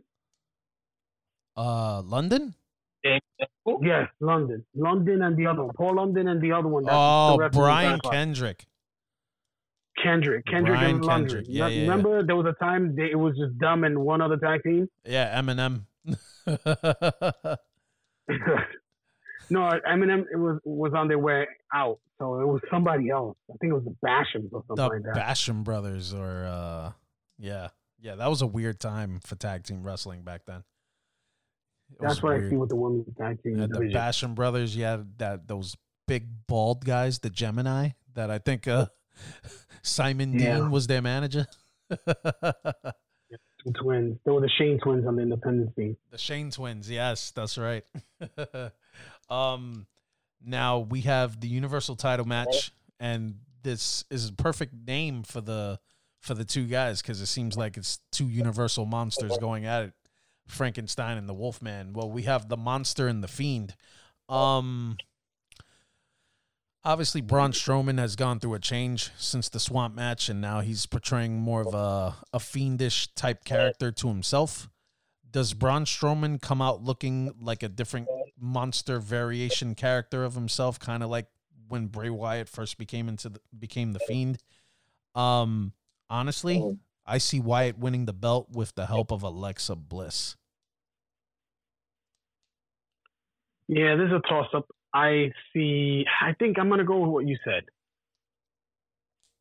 And yeah, because I'm still trying to understand what peak she has in the whole feud. So I think she becomes a female Fiend in this match. I would love to see, even though I don't think they'll go this route, but I would love to see her get possessed and become Sister Abigail. Get the spirit of Abigail in her. Yeah, you remember at one point they were they were doing that with Wyatt himself. Yeah, that was. Thank God that match didn't happen. By the way, that would have looked so bad and weird. I would love to see something like that. It'll make a little more sense as to why she's involved with the Fiend. more than making it like a love interest, because it almost feels that way now, where she's been like caressing his face and touching his arm, kind of a deal, and he kind of like backs away. You know, I read somewhere that they were planning on turning him face, which I don't know how the hell you do that. Yeah, how do you do that? Yeah, you can't do that. The Fiend is a demon. Is nothing human about him. You're already giving him a soft spot just by simply having him come out to protect her. For Alexa Bliss, that doesn't make sense. Yeah, it already seems weird, but you know, I hope if he does win, it's not by the help of Alexa. I hope he just wins. Yeah. Yeah. I think anything less is gonna diminish the character. You're right. It's already losing some steam, but I think something has to happen in this match that changes the direction of the character. I just hope it's not making him face. I read somewhere, I don't know if it's true, that Rowan got re-signed. Did he? I read that somewhere. I don't know if it's just, you know, people just writing, because nowadays you got to take everything with a grain of salt. Yeah. But if he did, I hope he's involved somehow. Can you imagine a big Fiend version of Eric Rowan? That big bastard. Dude, I would love to just see Rowan still with the sheep mask, but just maybe some new gear, maybe like a mixture of when he was with the Bludgeon Brothers. Yeah, the Bludgeon Brothers kind of the gear, but with like maybe like a new kind of sheep mask, something a little more than a plastic piece of, you know, the cheap looking sheep mask. Or even if Bo Dallas, man, if we could get Bo Dallas involved. I've been waiting for that forever. Just make them. Everybody knows they're brothers. All right, just make it happen. And Bo Dallas is good, man. The dude is good in the ring. He can make anything work. If you can make the B team work, you can make anything work. And he didn't get fired, so they should use him. Yeah, he's alone. This guy is Henning's son is no longer there. Yeah. Yeah, I think right now, I think it's time to add characters to the Funhouse. I think I was talking about stables earlier. I think they need to make a Funhouse stable. The Fiend even if family. it's just one person right now. You know, something to mix it up, because I really love this character. I'm talking about I love this character. This is the only reason I tune in nowadays. Yeah, is just to watch the Fiend or Bray Wyatt. But it's losing steam, and I would just hate to see this go nowhere and have him have to change this whole character all over again. You want to see this get steam again? If you think about it, right? He has the love interest, right? He has that there. A good swerve would be the Fiend winning, but you know how Braun Strowman was gonna power slam Alexa. I forgot her name again. Alexa. So he was gonna power slam her. He came, he rescued her, and you know the whole thing.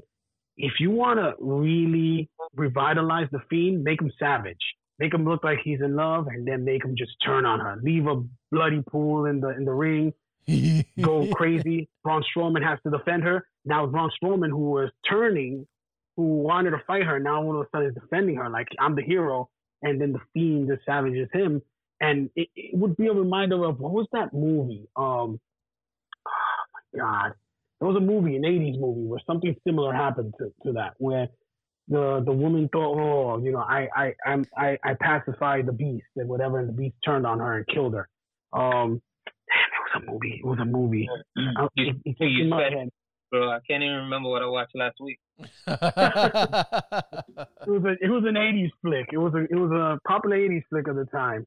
You know, just make that turn, and instead of him being in love or whatever, he's just like, nah, it's about me. It's just that was my advantage to get. Braun Strowman's really in love with you, and I got you, and I got him, and I got the title, and now too bad, you know. Which would be cool, because even at the end of that segment, when it looked like Braun had the upper hand. All right, first of all, can you explain to me how the hell did Braun disappear from being inside the ring? He got powers now too, man. Stop the character. He got powers now too. I'm like, this dude must have got some powers in that swamp because now he's disappearing. Now the monster has mythical abilities. While he was laughing, Bray was laughing. The Fiend, instead of just taking it, the Fiend started laughing too, like almost like he was enjoying it, which I thought, okay, that's kind of cool. So I'm hoping that it almost feels like he's still the puppet master, and this is sort of what he was trying to do the whole time. And that would be cool to have Alexa help him, and he'd still just turn on her anyway. Yeah, that'll be good. That'll be a good ending to that match. Absolutely. No, here's my question: do you think this is going to be a straight up match, or are we looking at another theatrical match? I say theatrical because that's the only way they've gone with really the Fiend character since the pandemic. I'd say one of the what was the last real one-on-one in-ring match the Fiend had? Was it Goldberg? It was Goldberg, yeah. Because because I have seen Braun. Braun. Well, Bray wrestled Braun as the sweater. He was the sweater version of Bray Wyatt, like the Mr. Rogers version of Bray Wyatt. Yeah. It's called the Funhouse Bray. Oh, okay. Sweater version. Mr. Rogers version. Yeah, I think as the actual Fiend, yeah, he hasn't had many in-ring matches. You figure what he had. He had Finn Balor, Seth Rollins, Bill Goldberg, and I think that's it as the Fiend. And that's it, because, then it was the whole Cena thing, and and honestly, that swamp match didn't do it for me. No. I think they dropped the ball on that one. That was like a bad Friday the 13th movie. Yeah, it was cut weird. It felt rushed to me. They could have did so much more. I was really thinking that I've been saying this for a while, but who am I just saying? They should get I don't know if you're familiar with I think it's pronounced Soska. The Soska sisters, that they're the twins who actually worked on See No Evil with Kane and WWE Studios. Yeah, okay. I'm like, why don't you bring these girls in here who are proficient in horror films and just have them work on on all of his vignettes and have work on like all of these theatrical matches with him, or even do like a short film, man. Make it to the point where it's like a 20-25 minute film. It's a match, but like almost like a short film. Yeah. Or even the dude that made Bray's mask, Tom Savini. I mean, damn, he's a freaking horror legend who worked on everything from Dawn of the Dead to Friday the 13th to, anything you could think of.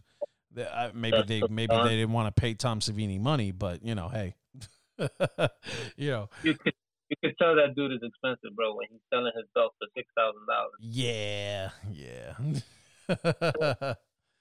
I think the only theatrical match that worked for me was the AJ Undertaker one. And then after that it just became repetitive. The Boneyard. Yeah, the Boneyard. Boneyard was good.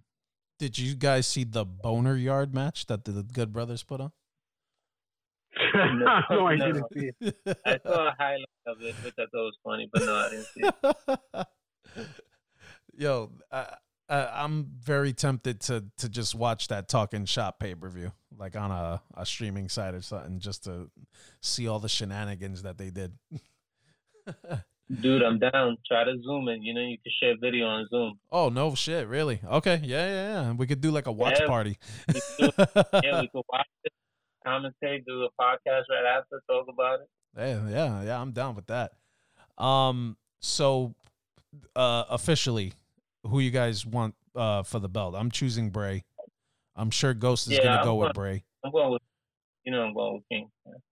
I'm still undecided. I don't know. This one is just, it could go either way. He said King. He said it. And then main event, WWE title, Drew McIntyre defending against Legend Killer 2020 version, Randy Orton. This is the difficult one for me because I love that Drew's finally getting this push. It's sucks that it happened under these conditions. He's doing the best he can, but I wish, one, that he would have been able to win it with a crowd, so he would have got that pop that I know he would have wanted and that he deserved. It's one of those things where, had it been against anyone else, I would have said it's too soon to lose the title. But it's fucking Randy Orton, dude. Yeah. I'm like, I don't know. Because at the same time, I feel like Randy he deserves a belt already. He's been without a title. He's been out of the title picture for a long time.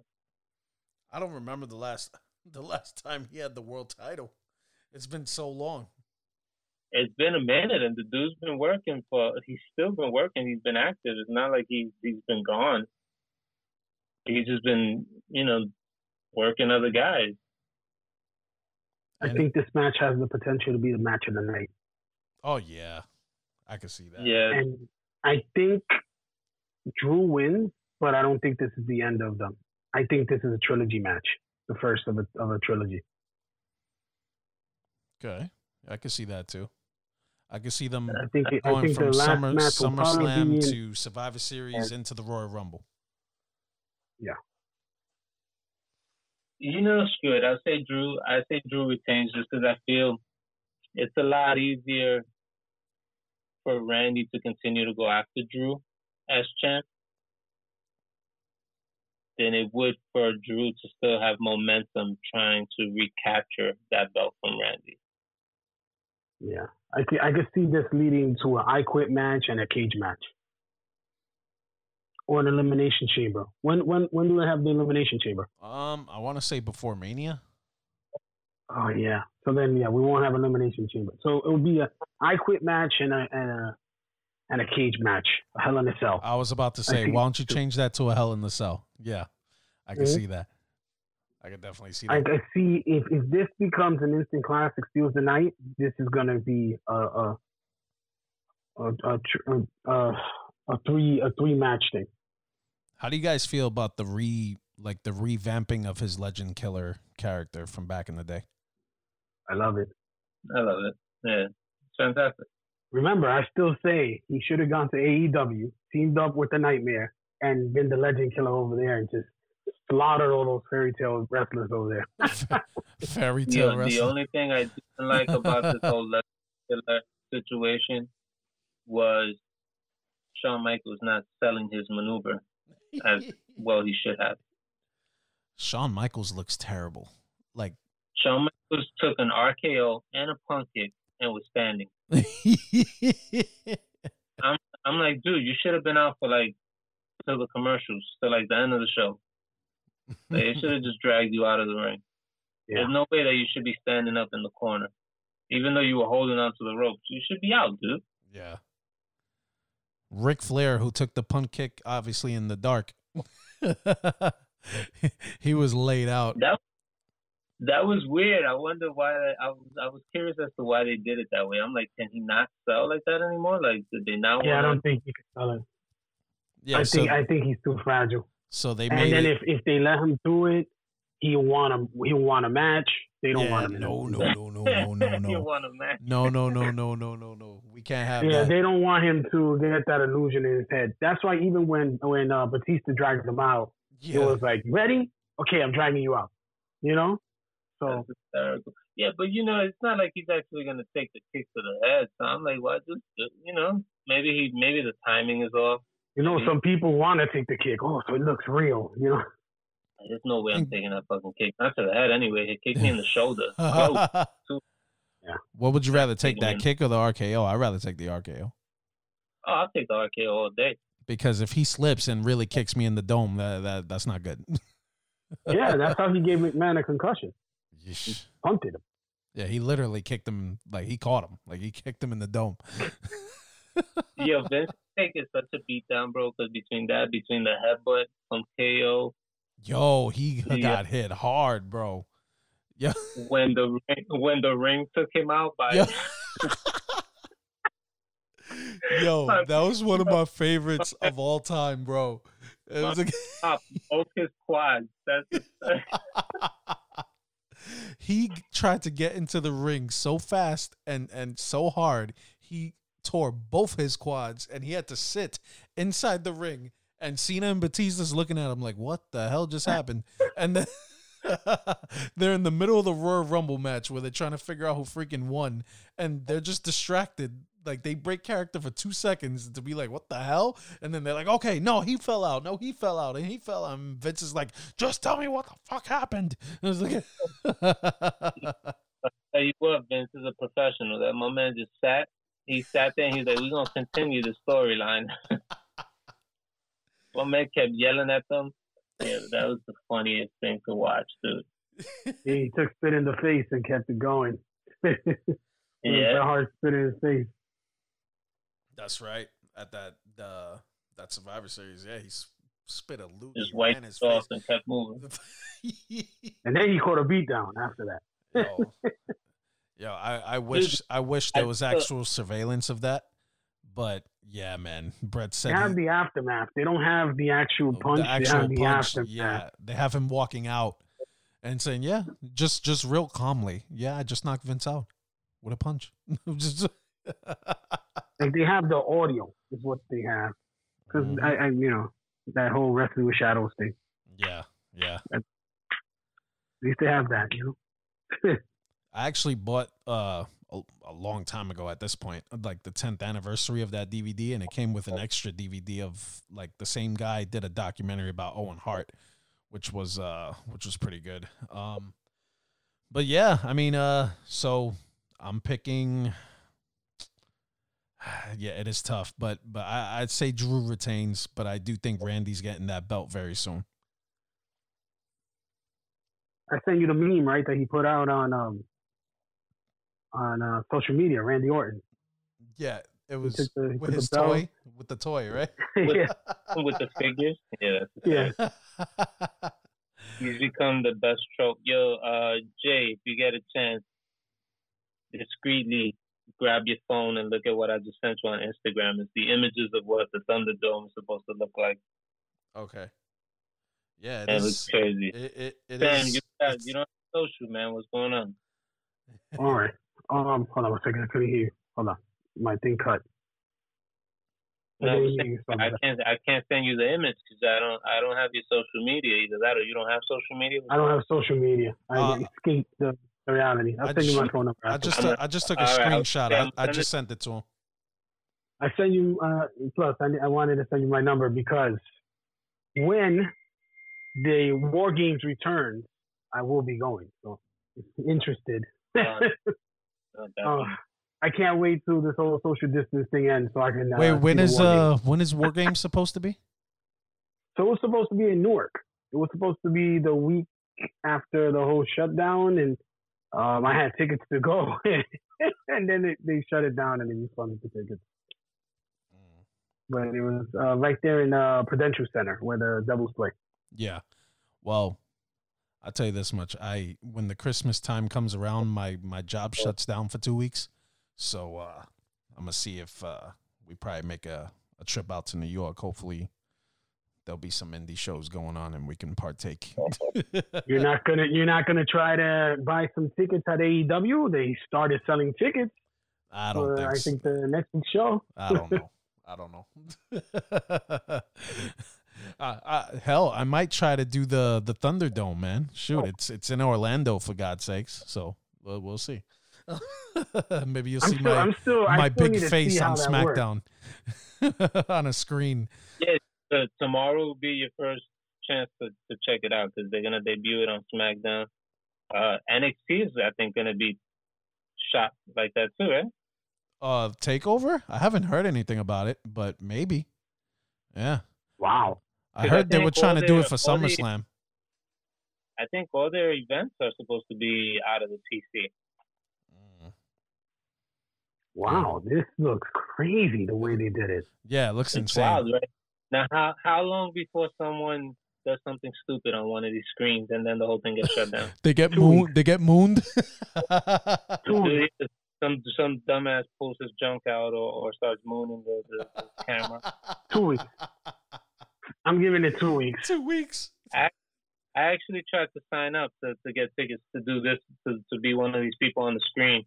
and they give you a list of rules, and it tells you certain things you can't do while you're on the screen. So I'm waiting to see if they might even have a delay on these things. Yeah, I could see that. Just so they could, if somebody does something stupid, they could block it out. Yeah. I could see that too. I wonder if I'm they're going to do it for how long SummerSlam. How long until someone kicks a screen out, like a missed super kick? A screen goes out. They're going to be like, listen, nobody go into the audience. Nobody can wrestle out there. You just got to stay in the ring.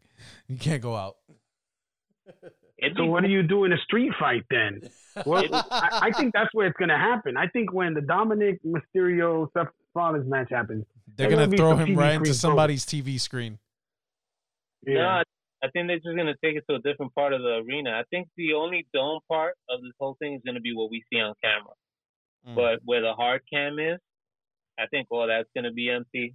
Obviously, because they're never going to shoot that side, so people will just walk that way. They'll probably go to the parking lot to wrestle,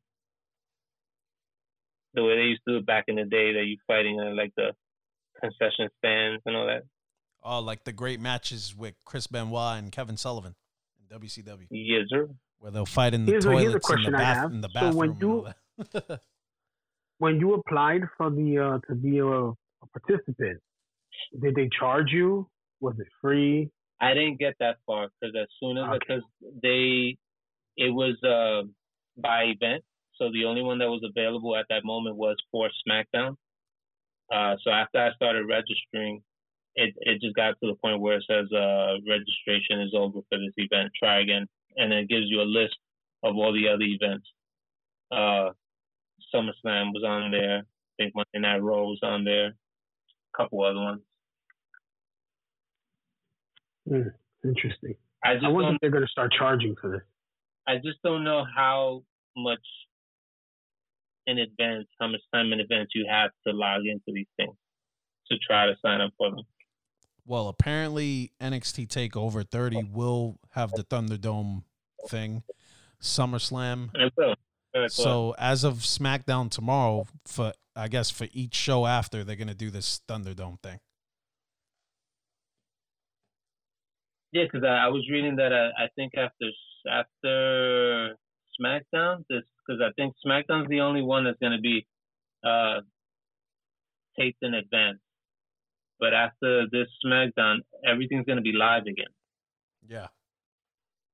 And they weren't using the PC anymore. Everything's going to be in this whole Thunderdome kind of situation.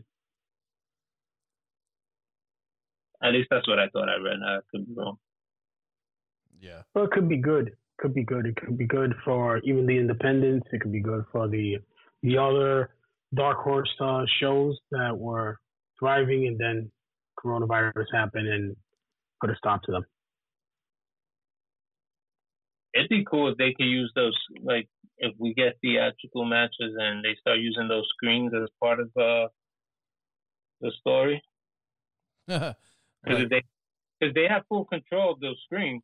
Yeah. So you could take somebody right off of that and just put some, I don't know, like let's say again the Fiend, just start showing other images on those things. Yeah. Or you can just appear in somebody's house. They get somebody that they know that's a family member, acting like he's a fan. Put him there, and he pops up from behind. Screams, And some like Freddy Krueger shit. Jump right out of the screen and grab and chokehold. Yeah. It'd be cool if that during like the entrance, they actually project images on that. Yeah, it could be one giant multiple Titantron. Titantron. That'd be pretty sweet. So many things, so many options now that you have by doing this. Yeah, it kind of looks like Cerebro in X-Men.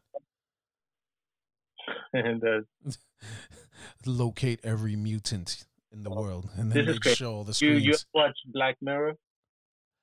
I haven't. That's a show on my queue on Netflix that I have to watch that I haven't watched yet. Dude, you have to. You don't know what you're missing. It's a great show, and it at least the first couple seasons, they always hit on topics that we're currently facing when it comes to like too much social media, or the way that we're rating everything, like Yelp reviews and giving Ubers 5 stars and watching reality shows, like different things like that. Yeah. One of the shows was totally this. Was just people at almost like a American Idol kind of situation. Mm-hmm. And everybody that was tuned into the show wasn't there physically. They were there like this on screens. Ah. So now seeing this, it almost feels like when people joke that The Simpsons are always predicting the future. Yeah. It almost feels like when I see this, I feel like Black Mirror predicted that we were eventually going to go this way. Yeah. Oh. I think there was a movie too that had this situation, Surrogates, with Bruce Willis. Surrogates, yeah. And then, people were living their life through these robots. So they were sleeping and basically living the life they wanted to live through an avatar. Wasn't Total Recall kind of like that too? No, Total Recall. He was like in a program. He was trying to go to Mars, and then so somebody wanted to implant a memory of him going to Mars, and what it did was it triggered his real personality that they had already put him under that thing to erase his real personality. Gotcha. Yeah, I've always liked that movie as a kid. I just never really understood it. Yeah. It's all in the beginning. You just got to catch it in the beginning of the movie. It's there. As a kid, I didn't get it, but older, I watched it again. I said, "Oh, I missed that part." Yeah. That's when they put him in the cab that he didn't know what happened, and then his buddy who's in construction tried to kill him. Yeah. Like, oh, let's go back. He went to Total Recall. Oh, really? I'm gonna kill you now. He's like, what the hell? Don't kill me. Yeah, I didn't bother to watch the remake. I think it was with Colin Farrell. The remake. It wasn't bad. It just wasn't the original. It wasn't Arnold. Yeah. Yeah. So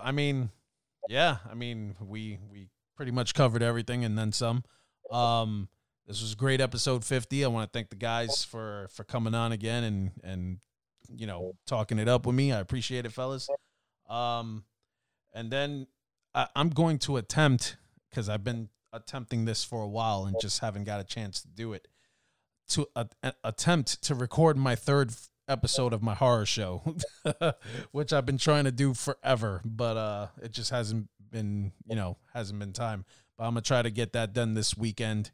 And my website is now up and running, JohnnyPodcaster.com, where you can catch all the shows and eventually purchase merch for your boy. Yeah, that's happening. But the site's not 100% done, but it is live though.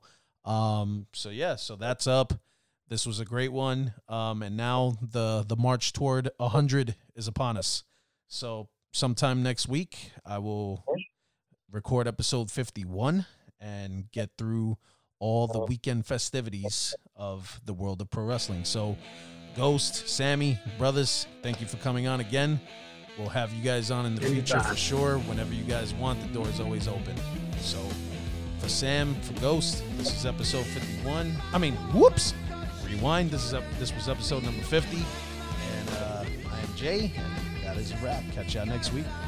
The S&D Podcast channel could be listened to on all podcast platforms, including iTunes, Google Play, SoundCloud, Stitcher, Spotify, and of course, sndblog.com. We could also be found on all of the social media platforms, including Facebook, Twitter, and Instagram. Don't forget, since you love our show so much, make sure to rate, review, and of course, share with all your family and friends.